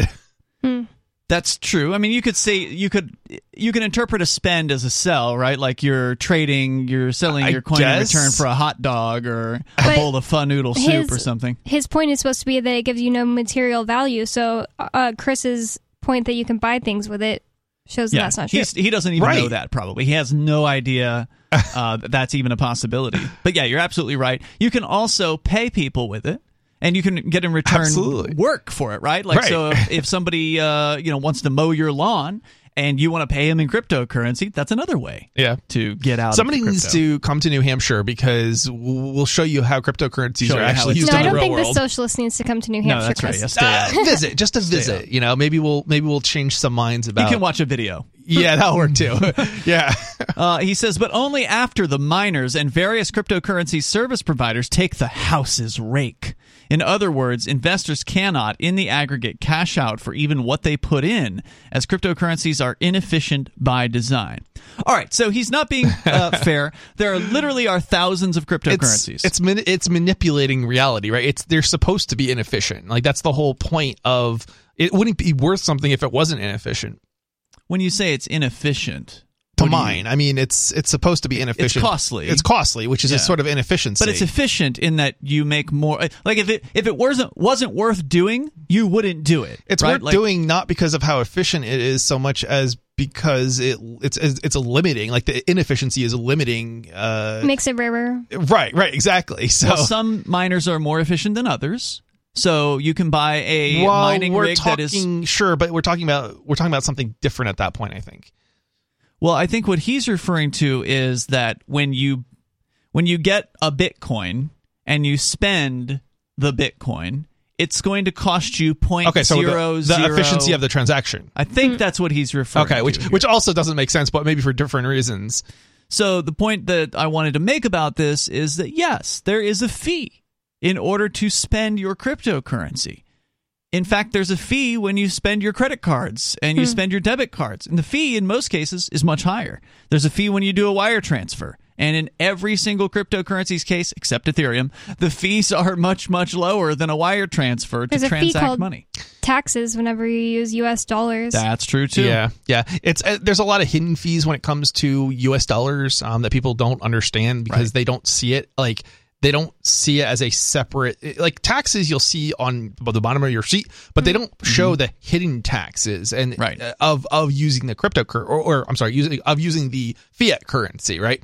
So, but if they did, they would show you things like, oh, there was a 6% cost because of, credit card transaction fees and there was a cost, even if you're using like US dollars, like physical dollars, well, there's a cost to producing those dollars, and that has to be paid by either inflation or by taxes or some other means. And because you don't see it doesn't mean it's not being paid, right? And if you look at it from a business perspective, like I have a business, and most people don't look at it from a business perspective because they don't have a business and they don't understand this. But I understand this because I have a business. And if you look at like our profit margins, they're less in some cases than the fees and the costs of running those transactions. So if you're making $70 off of selling a computer and there's a 2.9% fee on that, it's not even worth doing it. Your profit margin, the banks are actually making more money than you are off of your transaction than you are. Yeah. That's ridiculous. Yeah, that's an important point. And you're right. A lot of people, especially socialists, have never run a business. No. They don't know what it's like to be a business owner. If you get a lot of cash in your business and you take it to the bank, guess what? There's a fee. The bank's going to charge you a fee to do a cash deposit. Yep. Now, the average person doesn't encounter those fees because they don't deposit enough cash to hit the level where the fees get triggered. But they still get you with their fees in other ways. Yeah, I've only had that happen, I think, one time where I deposited enough cash to make that cost come into effect. It's like, oh, man, I forgot about this. Free Talk Live.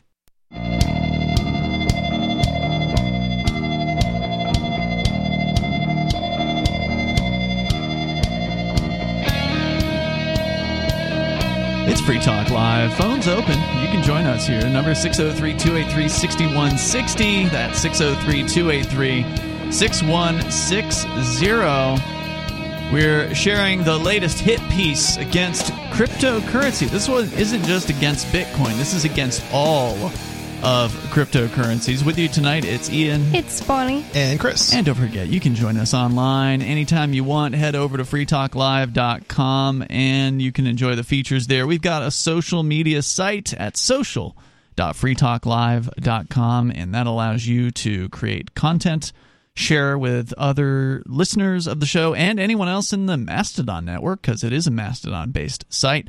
That means it's open source. That means it's self-hosted. That means it is federated, and it's pretty cool. It works just like Twitter, except without the mega corporation telling you what to do.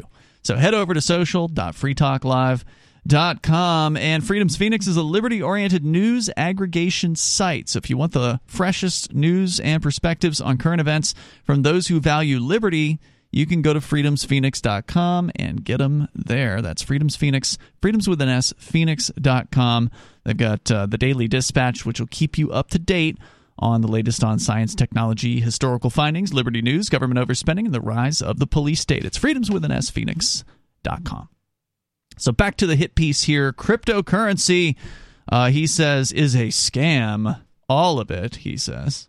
That's just so ridiculous. It's a tool that does what it's intended to do. How can you just call that a scam? Look, it's not that it is a scam. It is more like there are scams, and just like people use the US dollar to commit, or in the process of scamming somebody, they use cryptocurrency. I think most of these scams that occur with cryptocurrency were happening before cryptocurrency, or before Bitcoin was created, right? Well, there were.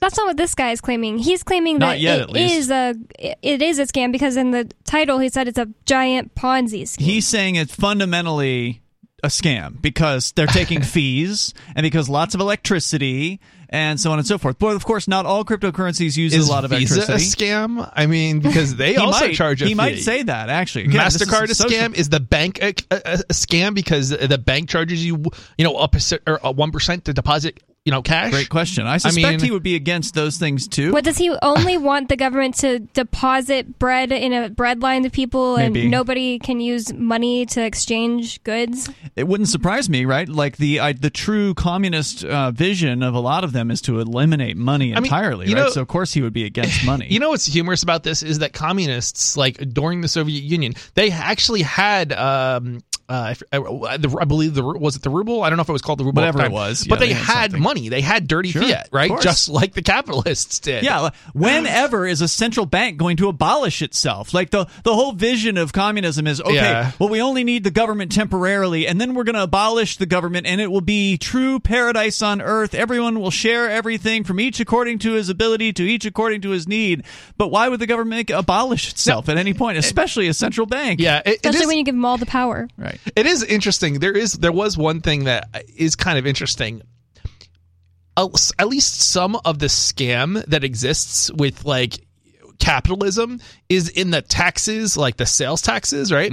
And that's one thing that the Soviet Union didn't have. When they priced something, they put 10 rubles. It was 10 rubles. It wouldn't be 10 rubles and like a tenth of a ruble for like taxes. It was what was advertised. Well, we have that here in New Hampshire, but we're not a communist state. There's no sales tax here in New Hampshire. That is true. Yes, I mean it's not a sales point of communism. That's just they just didn't have that tax. Yeah, that's true. That's true.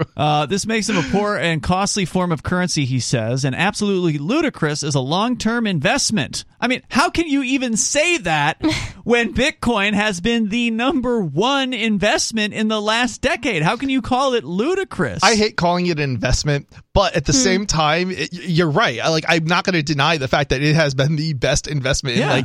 I don't know if history is the right choice of words, but certainly in the last decade. It wasn't made with that in mind. No, I don't think wasn't. Satoshi Nakamoto predicted that necessarily. He made it, as you said earlier, or she, we don't know who Satoshi is, but Satoshi made Bitcoin as peer-to-peer cash. Right. It was intended to be a currency, not some sort of investment vehicle. And in some respects, that might actually sort of be a failure of Bitcoin. It has unfortunately not done as well as a currency as it has as an investment vehicle. So he goes on with another common objection about cryptocurrency. He says, we could dismiss them as a doomed experiment in the, quote, greater fool, unquote, theory of investing, in which investors attempt to profit on overvalued or even worthless assets by selling them on to the next greater fool. Think of it as gambling on a high-stakes game of musical chairs. If the rising price of Bitcoin and other cryptocurrencies were simply a function of demand, he says. There is something that I kind of have to. How do I say this? There may be a flaw, right, in how we're thinking or something. Like, for example, we think of cryptocurrency or Bitcoin generally as like gold, right? But gold doesn't... Like a digital gold. Yeah, but gold doesn't behave the way Bitcoin and cryptocurrencies generally do. What do you mean? Well, I mean, Bitcoin and cryptocurrency generally they become more valuable over time, whereas gold tends to stay more stable. Yeah, but gold has also become more... I mean, when compared to the dollar, over time, gold has become more valuable. It's not been true in the last decade, generally. Yeah. But over... Well, the dollar is 200 years. The dollar is more like it goes down, but gold stays more stable, and Bitcoin kind of goes more an upward direction. We see the dollar going down. The average person doesn't. The average person sees the price of gold was $300 an ounce 2 decades ago, and now it's $1,800. Right. But the point that I'm trying to make is that it doesn't really do what gold does. If it did, you're right. It goes up much faster. Right, which kind of it's in some sense that kind of. I think it's just because not everybody who's going to be in the market is in it yet. New people are joining all the time. It's a new thing. It's not. I mean, gold. So is it hasn't ancient. found its level. Yeah, it hasn't levered. It hasn't like leveled out. I think that's probably a good way to describe it, and it explains why. Whereas gold, everybody who's into it is already into it, and they're not gaining people. Whereas cryptocurrency is the demand is increasing because more and more people get on every day. But eventually it should stable out. Okay, but what about the greater fool theory that he's talking about? Because this gets brought up by a lot of people, not just leftists. It gets brought up by like the old money people who want to attack Bitcoin, that love the banks and love the old system. Explain what it is. So he talks about it here. So the idea is investors attempt to profit on overvalued or worthless assets by selling them on to the next greater fool. Okay, so this is not exclusive to Bitcoin. We have the same problem with real estate, right? Exactly. We have this with all sorts of other asset classes. So I don't think it's... How about the dollar itself? Right? Like in a situation of hyperinflation, we don't think about it like this in the United States yet. Like we're seeing inflation. There's always been inflation. It's now more recognizable than it's ever been, at least in my lifetime. Sure. But we're not like Venezuela level hyperinflation, right? Where when you go into a bar and you sit down and you order a drink, and then, half an hour later when you order a second drink, the price has gone up. Yeah. Right? It's not that bad here yet.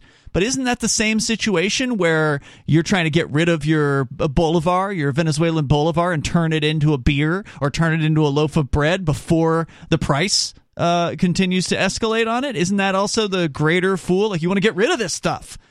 But the difference, of course, being Bitcoin can go up in value and the Venezuelan bolivar or the U.S. dollar is going down in value.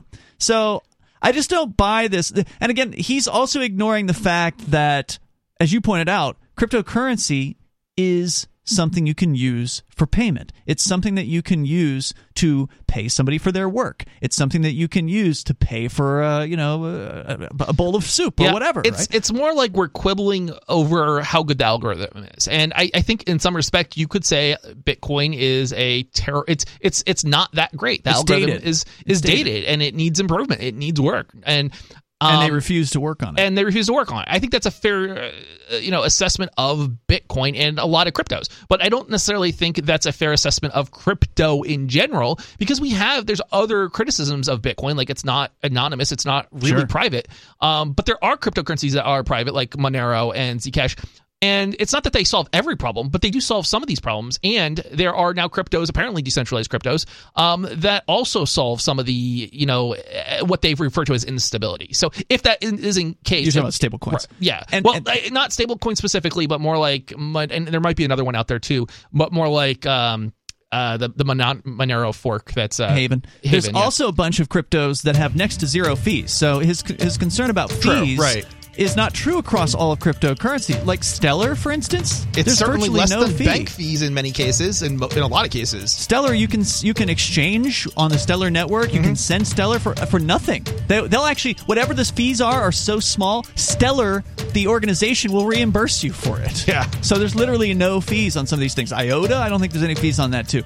More coming up here. It's Free Talk Live.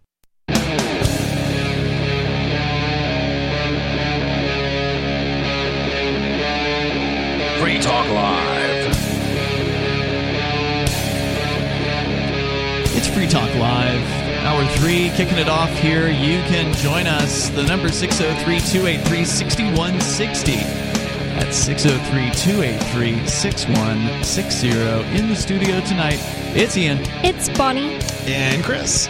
We are talking about a fairly detailed and I would say interesting hit piece by the leftists over at Jacobin Magazine against not just Bitcoin, but all of cryptocurrency. This guy claims that all of crypto is a giant scam, and he's going to try to make his argument for that. He doesn't like the fact that there's fees involved, even though there's some cryptos that have absolutely no fee, or so small a fee you can't even tell that it exists kind of fee.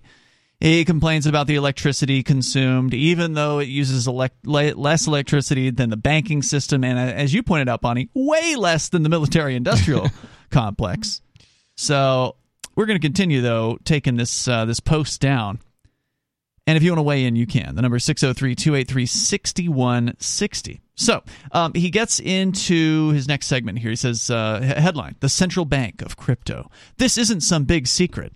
He says in a widely circulated 2017 paper, researchers attributed over half of the then recent rise in Bitcoin's price to purchases made by a single entity on Bitfinex, a cryptocurrency exchange headquartered in Hong Kong and registered in the Virgin Islands. These purchases were timed to buoy the price of Bitcoin during market downturns in a way that so strongly indicated market manipulation, the authors found it inconceivable that such trading patterns could happen or could occur by happenstance. Critically, these purchases were not made with dollars, but with Tether, another type of cryptocurrency known as a stablecoin, because its price is pegged to the dollar so that one Tether is always worth $1.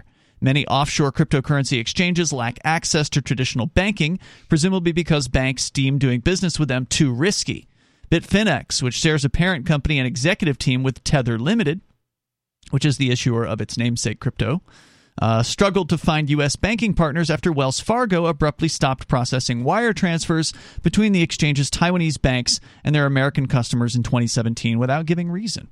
This was a problem.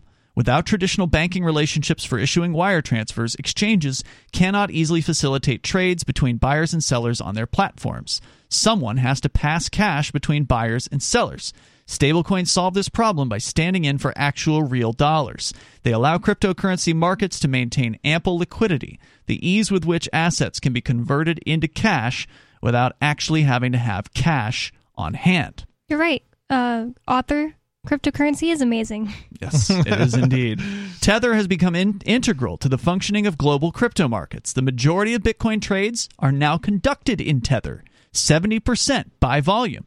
By comparison, only 8% of trade volume is conducted in real dollars, with the remainder being other crypto-to-crypto pairs. Now, that's interesting. I did not know that detail, but it's completely believable to me. I believe that is true. If you've seen exchanges, you know that Tether is the largest trading pair. And this is the thing. Like, I don't think that this. I think there are valid criticisms. Sure. And I think this. You kind of might be bringing. This is kind of a point that I think isn't.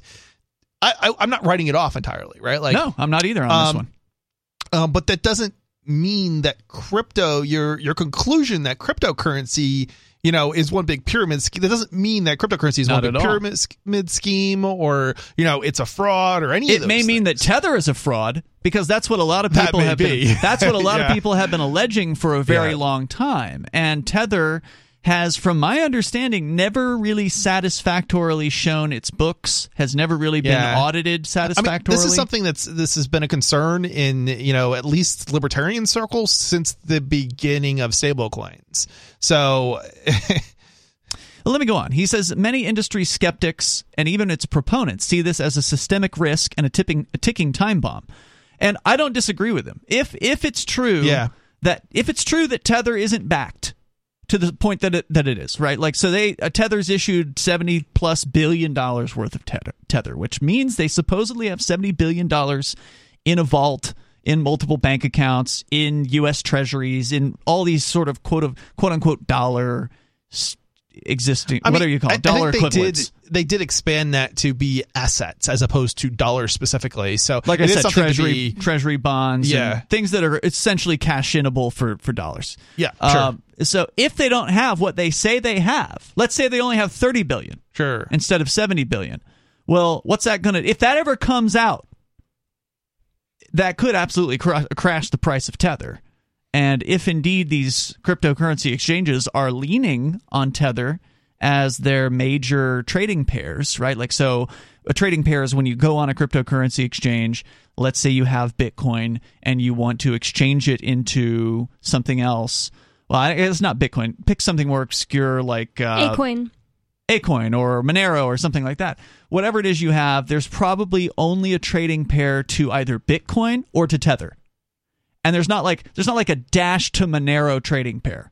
There's not a so you have to, if you have Dash and you want Monero, you probably have to go from Dash to Tether and then Tether to Monero, or from Dash to Bitcoin and then Bitcoin to Monero. So if there's a bunch of these exchanges that have just Tether trading pairs and then Tether takes a dump, then that's going to be really bad. So but will it be that big of a deal if they come out with decentralized stablecoins before that happens? That's an excellent question as well. Yeah, so I think that these exchanges need to consider decentralizing their stablecoin options and not leaning on this one stablecoin so heavily. You actually kind of have to wonder if this change does occur, it could undermine Tether and undermine the whole system as a result too. As people move away, the cracks in stable coins, traditional stable coins begin to show. And then, when you have nothing left and you can't pay out, that could be bad. It could cause a problem too. He says the whole system relies on traders actually being able to exchange tethers for real cash, or far more commonly in practice, other traditional cryptocurrencies that can be sold for cash on banked exchanges like Coinbase or Gemini, both headquartered in the United States. Should faith in Tether falter, we could see its peg to the dollar collapse in a flash. This would be a doomsday scenario for crypto markets, with investors holding or trading crypto assets on unbanked exchanges unable to, quote, cash out, since there was never any cash there to begin with, only stablecoins. This would almost certainly cause a liquidity crisis on banked exchanges as well, as investors rush to cash out their crypto anywhere possible amid cratering prices, and banked exchanges processing far less volume would almost certainly not be able to pick up the slack. He's really not making that great of a point to me anyways, because it's not an issue that's integral to cryptocurrency. It's not like this is an issue that will always and has to be an issue with the idea of cryptocurrency, because if they come out with decentralized stablecoins and exchanges decentralize their options, like you said, it just wouldn't be an issue anymore. They could head this off if they do that. But his point is still good in that most of the exchanges have not done that. Yeah, but I'm saying is it doesn't prove his point that cryptocurrency is a scam. Yeah, that's true. Crypto is not a scam. His conclusion is wrong. He makes, even though he makes a few points that are not terrible.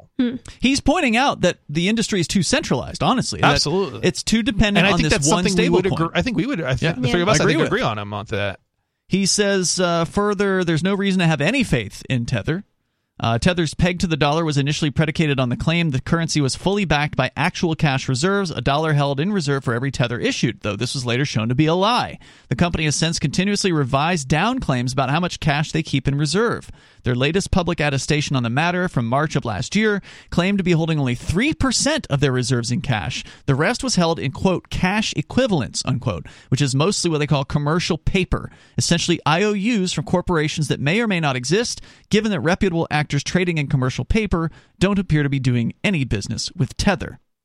So there's a huge question mark about what these people actually have to back up their crypto. It's interesting. If they're smart, right, it actually is probably better. And I don't know. I don't know what the story actually is. But if they're smart, I would think that they would be investing all those dollars into things that actually grow in value over time. Yeah.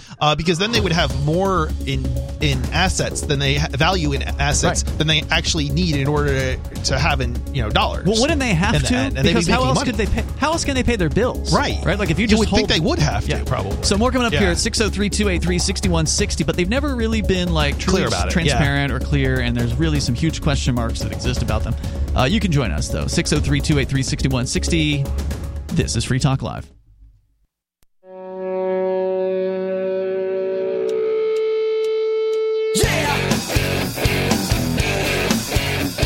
Free Talk Live, phones open. You can join the show. Number is 603-283-6160. That's 603-283-6160. Here tonight, it's Ian. It's Bonnie. And Chris. And we're going to continue with your phone calls. Also, more of this attack against cryptocurrency by the left. People at Jacobin Mag, which is basically a socialist rag. We will continue with that here in moments. Also, definitely want to let you know about Intercoin. And Intercoin is one of those of many thousands of cryptocurrencies out there. It's very speculative investment. But it's an interesting concept, and you can go to intercoin.org and learn more about the Intercoin vision. They did launch their investor token recently, and it is available on a centralized exchange, xmarkets.com, exmarkets.com. You can sign up there with an email address and keep your privacy intact. And indeed, you can trade Bitcoin for Tether and then use Tether to buy ITR.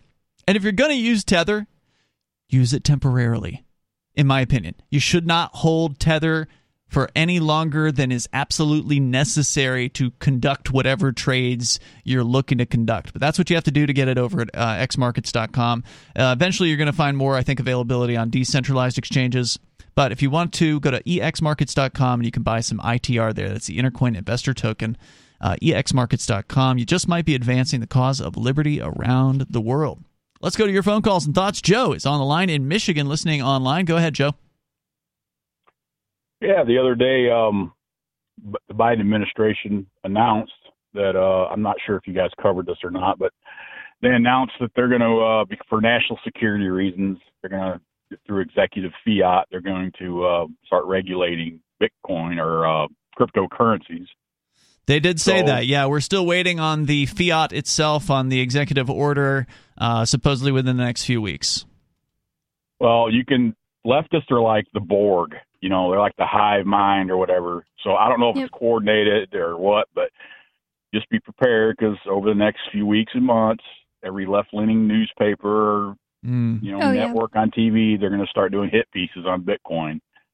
Well, haven't they Bitcoin already has started? I think it's already started. It might been get crazy, doing this though. for a little while now, like, I don't know, a week or months at least. Years. Like the last They've been couple hitting Bitcoin for they years. have, Yeah, but when they've- this comes out, I think it's going to be really big. I feel like they've ramped it up recently with like the environmental aspects of it that Yeah. they've brought in. They've really started ramping it up on the environment. You know, before they were talking about other stuff, but now it's like, you know, a little bit, but now it's like super over the top kind of stuff. Well, Bitcoin has survived this constant onslaught for years, and if they ramp it up, it's just going to mean more attention to Bitcoin. Okay, bring it on. Well, they'll use the environment, or they'll use all these other excuses, but what it's about is control.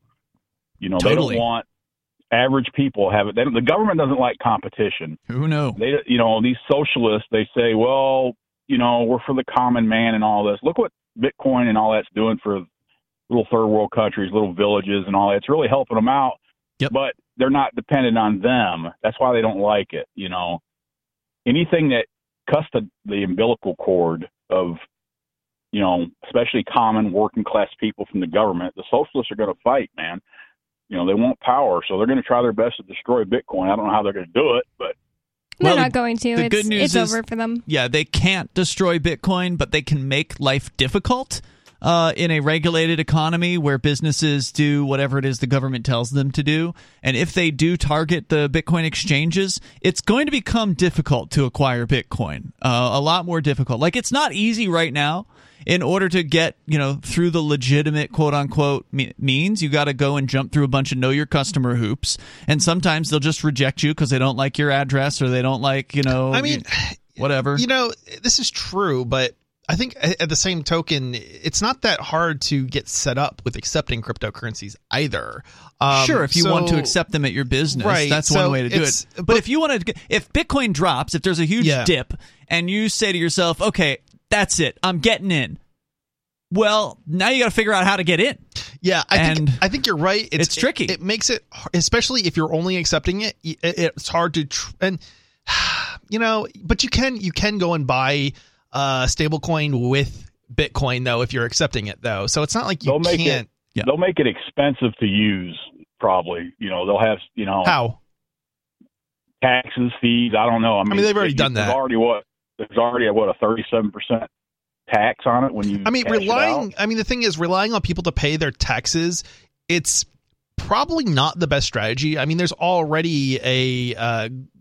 I don't know if they would call this a gray market, but like, I mean, when you pay the person who mows your lawn, I mean, you're probably paying them in reports tax, right? that? Like, or if you tip the waiter, I mean, how much of that do you think is actually getting reported? A fraction of it. Right. Yeah, for sure. Yeah. I'd like to see these politicians taxes half of them, but it's another story. But, yeah.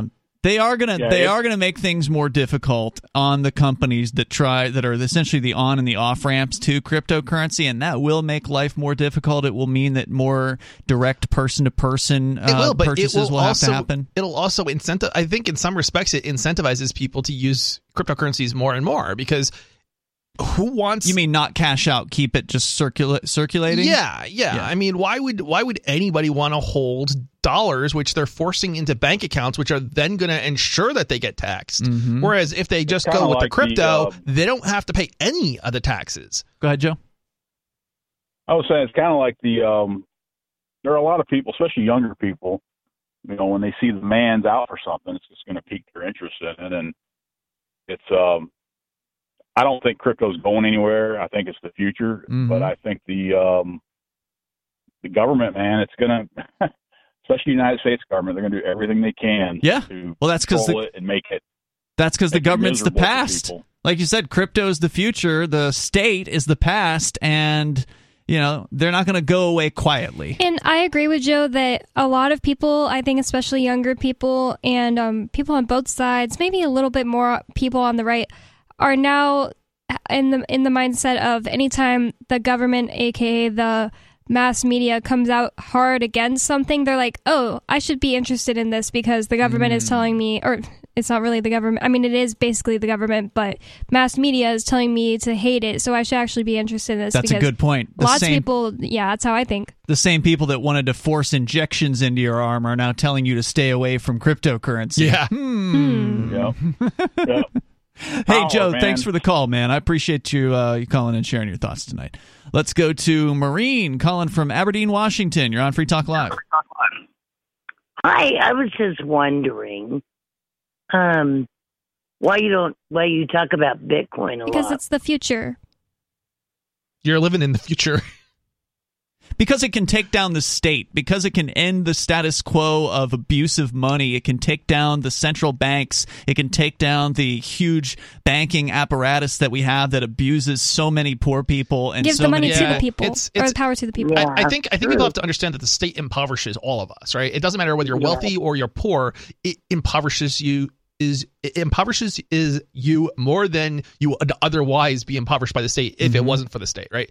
So I think that's the big thing. It's not like, maybe if there could be a perfect government, maybe it wouldn't be so bad, but there can't be, and therefore, we're all better off. It's also something, and Maureen, if you want to hang on to continue the discussion, I'm fine with it, you can.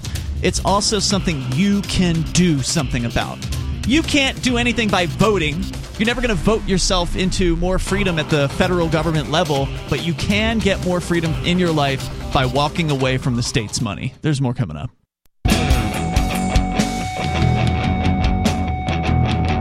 It's Free Talk Live. Phones open. You can join us here. Number 603-283-6160. That's 603-283-6160. Here tonight, it's Ian. It's Bonnie.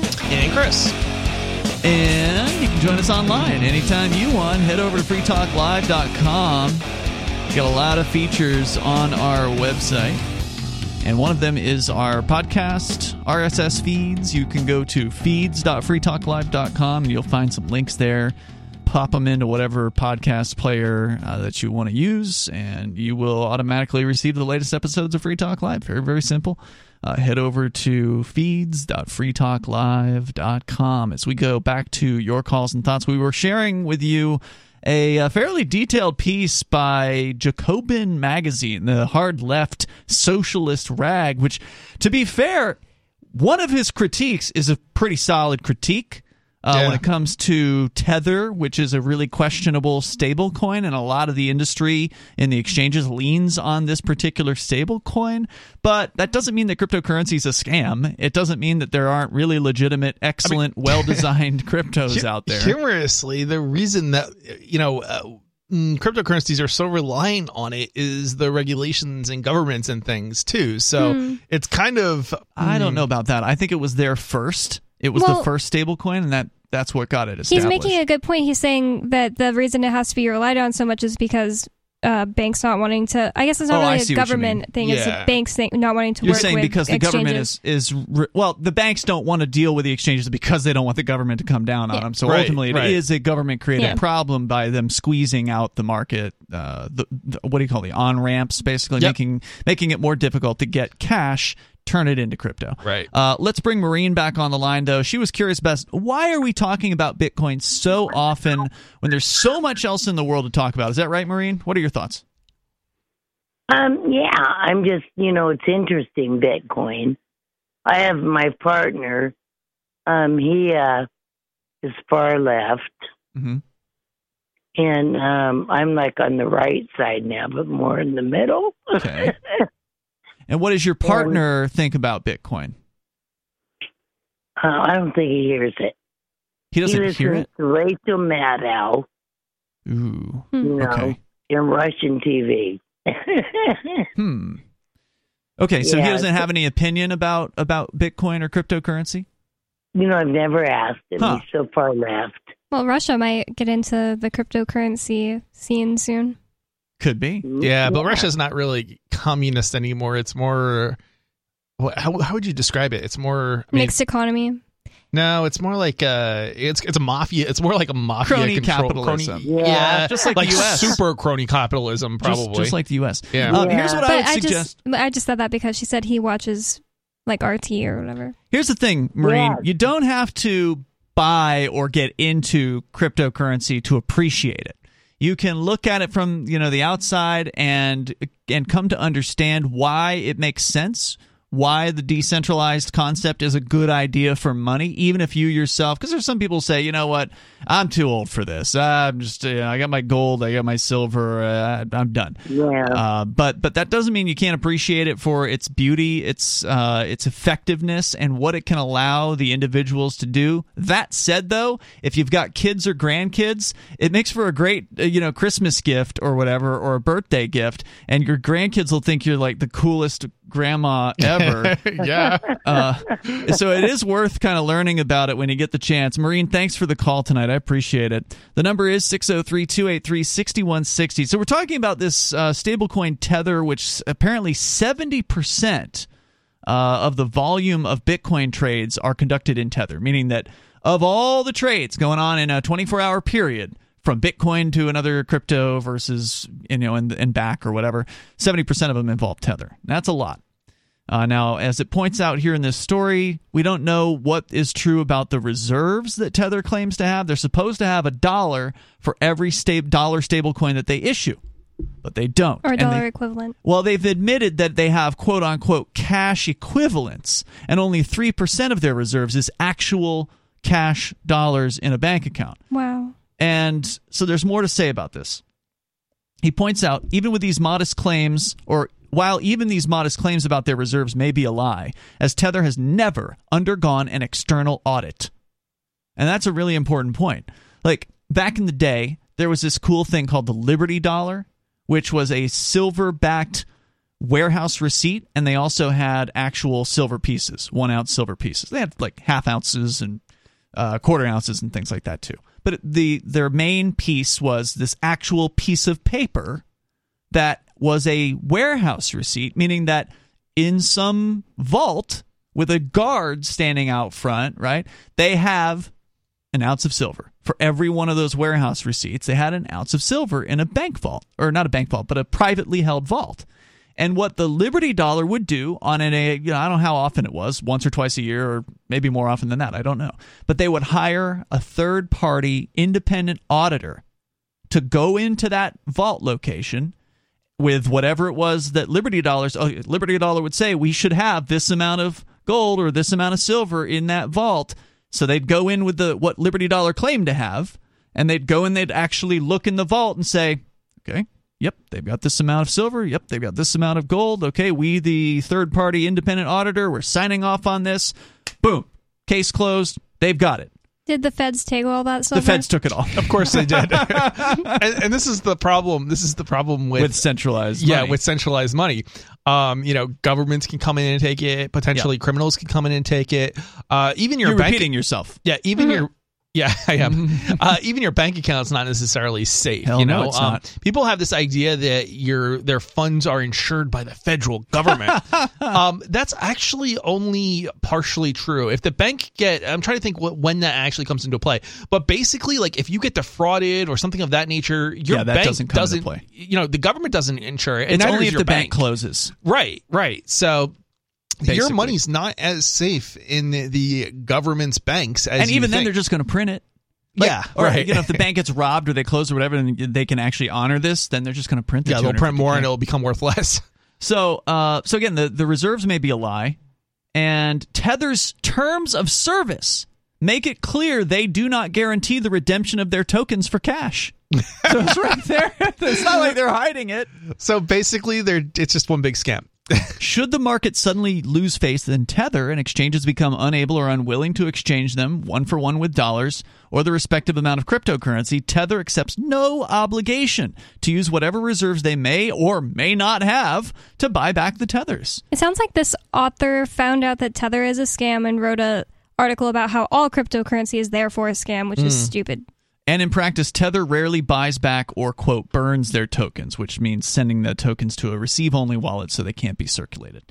As one would expect if the purpose was simply to provide market liquidity as claimed. If that were the case, we would expect the overall supply of Tether to closely track daily crypto trading volumes. Exchanges would only keep enough Tether on hand to cover trading volume and presumably sell off or redeem excess Tethers for cash when fewer people are actively trading crypto. Instead, their supply has been growing exponentially for years, exploding during crypto bull market runs and continuing straight through years-long downturns. There are now over 78 billion tethers in circulation and rising, about 95% of which was issued since the latest cryptocurrency bull market started in early 2020. There's no conceivable universe in which cryptocurrency exchanges should need an exponentially expanding supply of stablecoins to facilitate daily trading. The explosion in stablecoins and the suspicious timing of market buys outlined in the 2017 paper suggest, as a 2019 class action lawsuit is alleging, that iFinex, which is the parent company of both Tether and the exchange Bitfinex, is printing tethers from thin air and using them to buy up Bitcoin and the other cryptocurrencies in order to create artificial scarcity and drive prices higher. So if that's true, it's a very interesting theory. You know, I do have to wonder, though. I mean, let's say, that they're doing it. Why would they do it all at once? I mean, that seems they like... haven't done it all at once. They've done it over a period of years, but they're doing it more often in the last 2 years. Yeah, but I mean, usually when it jumps pretty high, pretty fast.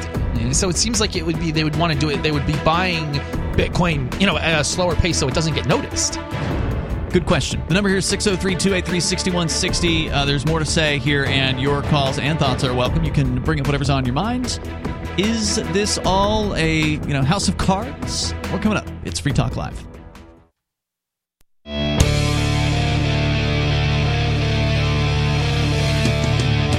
It is Free Talk Live, and phones are open if you want to join the show. The number is 603-283-6160. 603-283-6160. Ian, Bonnie, and Chris in the studio here tonight, sharing an attack piece against cryptocurrency, which turned into really an attack against Tether, the stablecoin.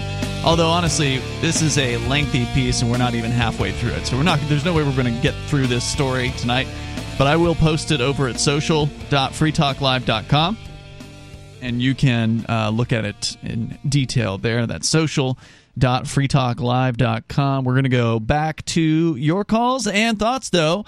First up, we have Phil calling us from California. Phil, you're listening on the TuneIn app. What's on your mind tonight? Okay, I just wanted to share an experience I had with a Bitcoin ATM. I think they're the largest Bitcoin ATM company in the United States. Well, basically what happened was I sold some Litecoin, about $500 worth. It was just to pay. I was going to put my mom on a plane and have her go visit my daughter. And, I was using the Talkatone app, and, I lost the number. Talkatone deleted my number and told me to get a new one. What is Talkatone? Is that like a pay arena? Sorry. It's just kind of like a dummy number you can get. It's kind of like Google Voice. Okay. A throwaway number. It's a texting. Okay. It's a texting app, yeah. Gotcha. So anyways, I sent them the money. I gave them a refund address in case anything went wrong. So I lost my number, so I tried calling this company. And they wouldn't talk to me. They wouldn't refund my money. I sent them the receipt from my wallet. I've sent them all this stuff. So they basically stole my $500. Wow. Whoa. Okay, so let me say I'm following this. So a lot of these Bitcoin ATMs or Bitcoin vending machines, they require a phone number or like an ID scan or both, depending on how much you're going to purchase at the machine. And so you're saying you gave this company one of these throwaway phone numbers as your phone number? Correct. And it was working fine. Actually, the problem was the ATM that I went to go pick up the cash at, it was down. Mm-hmm. So, I mean, and granted, I probably could have used an app like Bit Refill or something, so I could have bought a gift card and just paid for the ticket that way, which probably would have been much better off. But because I don't have the phone number anymore, even though I even sent them my ID, I sent them everything. I sent them the wallet, I sent them the text with a verification code, and they said, unless I call from that number, and this is supposed to be the most legitimate Bitcoin ATM, right. blah, blah, blah. I don't know if I'd call a highly government compliant, crypto vending machine, the most trustworthy. But that's a great point, Chris. These people are doing this. This whatever company. Go ahead. You can name them if you want. You can just say allegedly. Yeah, please do, so we know who not to use. CoinCloud. Okay, I believe they might have a New Hampshire location. CoinCloud. So that's what you're saying you had a bad experience with. And so, of course, bigger is not always better, number one. Yeah. But number two, these companies are super compliant. They do everything that they do more than what the government requires them to do as far as, know your customer and all these requirements, these hoop jumping requirements. And so that gives them an ability to possibly steal crypto from people. If somebody can't, for whatever reason, comply with KYC, you're not going to make a fit about it. This sounds like something more criminal in nature because, in theory, they should just refund if they cannot complete their transaction, right? It should be that those funds go back returned, not that because it's the idea of KYC is that you don't complete the transaction, not that you're allowed to then steal the money if somebody doesn't comply with KYC. That's what I was saying. So this doesn't really sound particularly like a KYC problem so much as or even regulation problem. But it sounds more like a scam. But hold on, the reason this exists is because of know your customer requirements. Is because they require this. Maybe. Well, what I was going to say is the problem is not because if it's under $1,000, they don't require ID. Mm-hmm. So they have a refund address that I gave them in case anything went wrong. But because I don't have the phone number that I originally signed up with, they won't even talk to me. You can't prove. You can't prove that you are who you say you are because they don't know who you are. I have a question for you. Even though I said, have you asked them what their policy is as far because it might just be they automatically refund you if nobody picks up the cash. Not likely. No, they told me this is what I was told by one of their people. I talked to a manager, and he said, "Well, if we had a customer calling about a transaction that was 2 years old trying to get a refund." And I said, "What's your policy? So there's no timeout of these transactions?" Because I figure, legitimate business, if it took too long or the transaction didn't go through over a certain amount of time, whether it's a week or 2 weeks, they'd refund it to the address. They have the address. They just took my money, and they say we're not responsible, blah blah blah. And I'm like, you're stealing. So the policy is, if something happens, you steal the money. No, the money's waiing for you. You just need to call from the phone number. Ridiculous, which you cannot get. The phone number is gone. This sounds like a consumer trade kind of. What is that? What are those organizations? And look, I'm talking like the Better Business Bureau or something. No, there's some. I think most states have a government agency, and this sounds like a issue that is not a regulatory banking type of issue. It's a some sort of consumer fraud agency type of thing. I'm not saying they're going to do anything for you. I'm just saying that that's what it sounds like, and it sounds like if enough people were to report it, I don't know, maybe somebody might look into it. They also blocked my number, so I can't even call from my regular number. Well, I have a question. Wow. So I kept calling. I just got a bunch of different numbers, and I kept calling. Oh my God! So if anybody wants to just keep calling and ask them if their policy is stealing. Because I've been doing that for the past. What was your question, Bonnie? I just wanted to ask the caller, did he try contacting the phone number company and just explain to them why you need that number again, or is it just impossible? I did. I sent them an email, and I've gotten nothing in response. And I even went as far as trying to change my phone number, my Verizon number, over to that number, but I was going to try to port it in. Phil, thanks for the call tonight, man. Good luck, and thanks for sharing that story with us. So the cloud one is the only one I saw in San Antonio. The only ATM. CoinCloud. So the lesson here is if you're going to buy, thank you, Phil. If you're going to buy from one of these machines and they require a phone number, you ought to give them your real number because using one of these throwaways is going to be risky. Yeah, definitely risky. I think in some respects this probably was self-inflicted, but at the same time, I think the answer to the best way to deal with these sorts of situations, particularly if you want to have some sort of privacy, is to buy your crypto in cash, physically from another person if you can. Yeah, I think it's a bad idea for him to go to any Better Business Bureau, whatever people, because that's just going to make them say, "Oh, look at this issue we have. We need to regulate it." Yeah, I'm with you on that, Bonnie. I'm not saying that's the This is answer. a result of regulation. The reason why they're collecting phone numbers numbers is because the government could come knock on their door. If the government comes and knocks on CoinCloud's door and says, we want to see all of the customer info from the month of whatever, and then they have to show it to them, and it's got to have numbers, and it has to have info. And you're right, Bonnie. The best thing to do is not to do business with this company, right? I mean, this is the best way for consumers. If only there were crypto vending machines run by people who respected your privacy. I know, right? If only the government didn't exist. If only they didn't arrest us for that. So just a final thought here from this story, because, again, like I said, we're not even halfway through it. Yeah. But he makes an interesting conclusion. He says, at least in this section, Tether has effectively become, this is the central, or the stablecoin, he says it's effectively become the central bank of crypto. Like central banks, they ensure liquidity in the market and even engage in quantitative easing.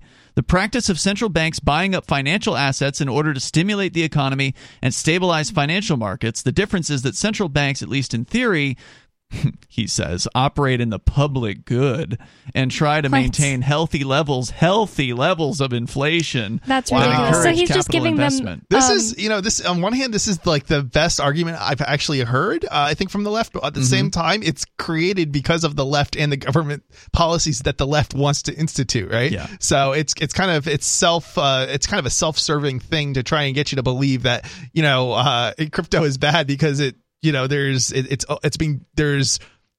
something equivalent being done by a for-profit entity, and the real problem is that the government caused the problem in the first place. To summarize the story, he goes on to complain that the government hasn't done enough in the next section, and the final section is entitled "Ban Them All." He wants to make it illegal to sell cryptos on banked exchanges. How about you just don't use it if you don't like it?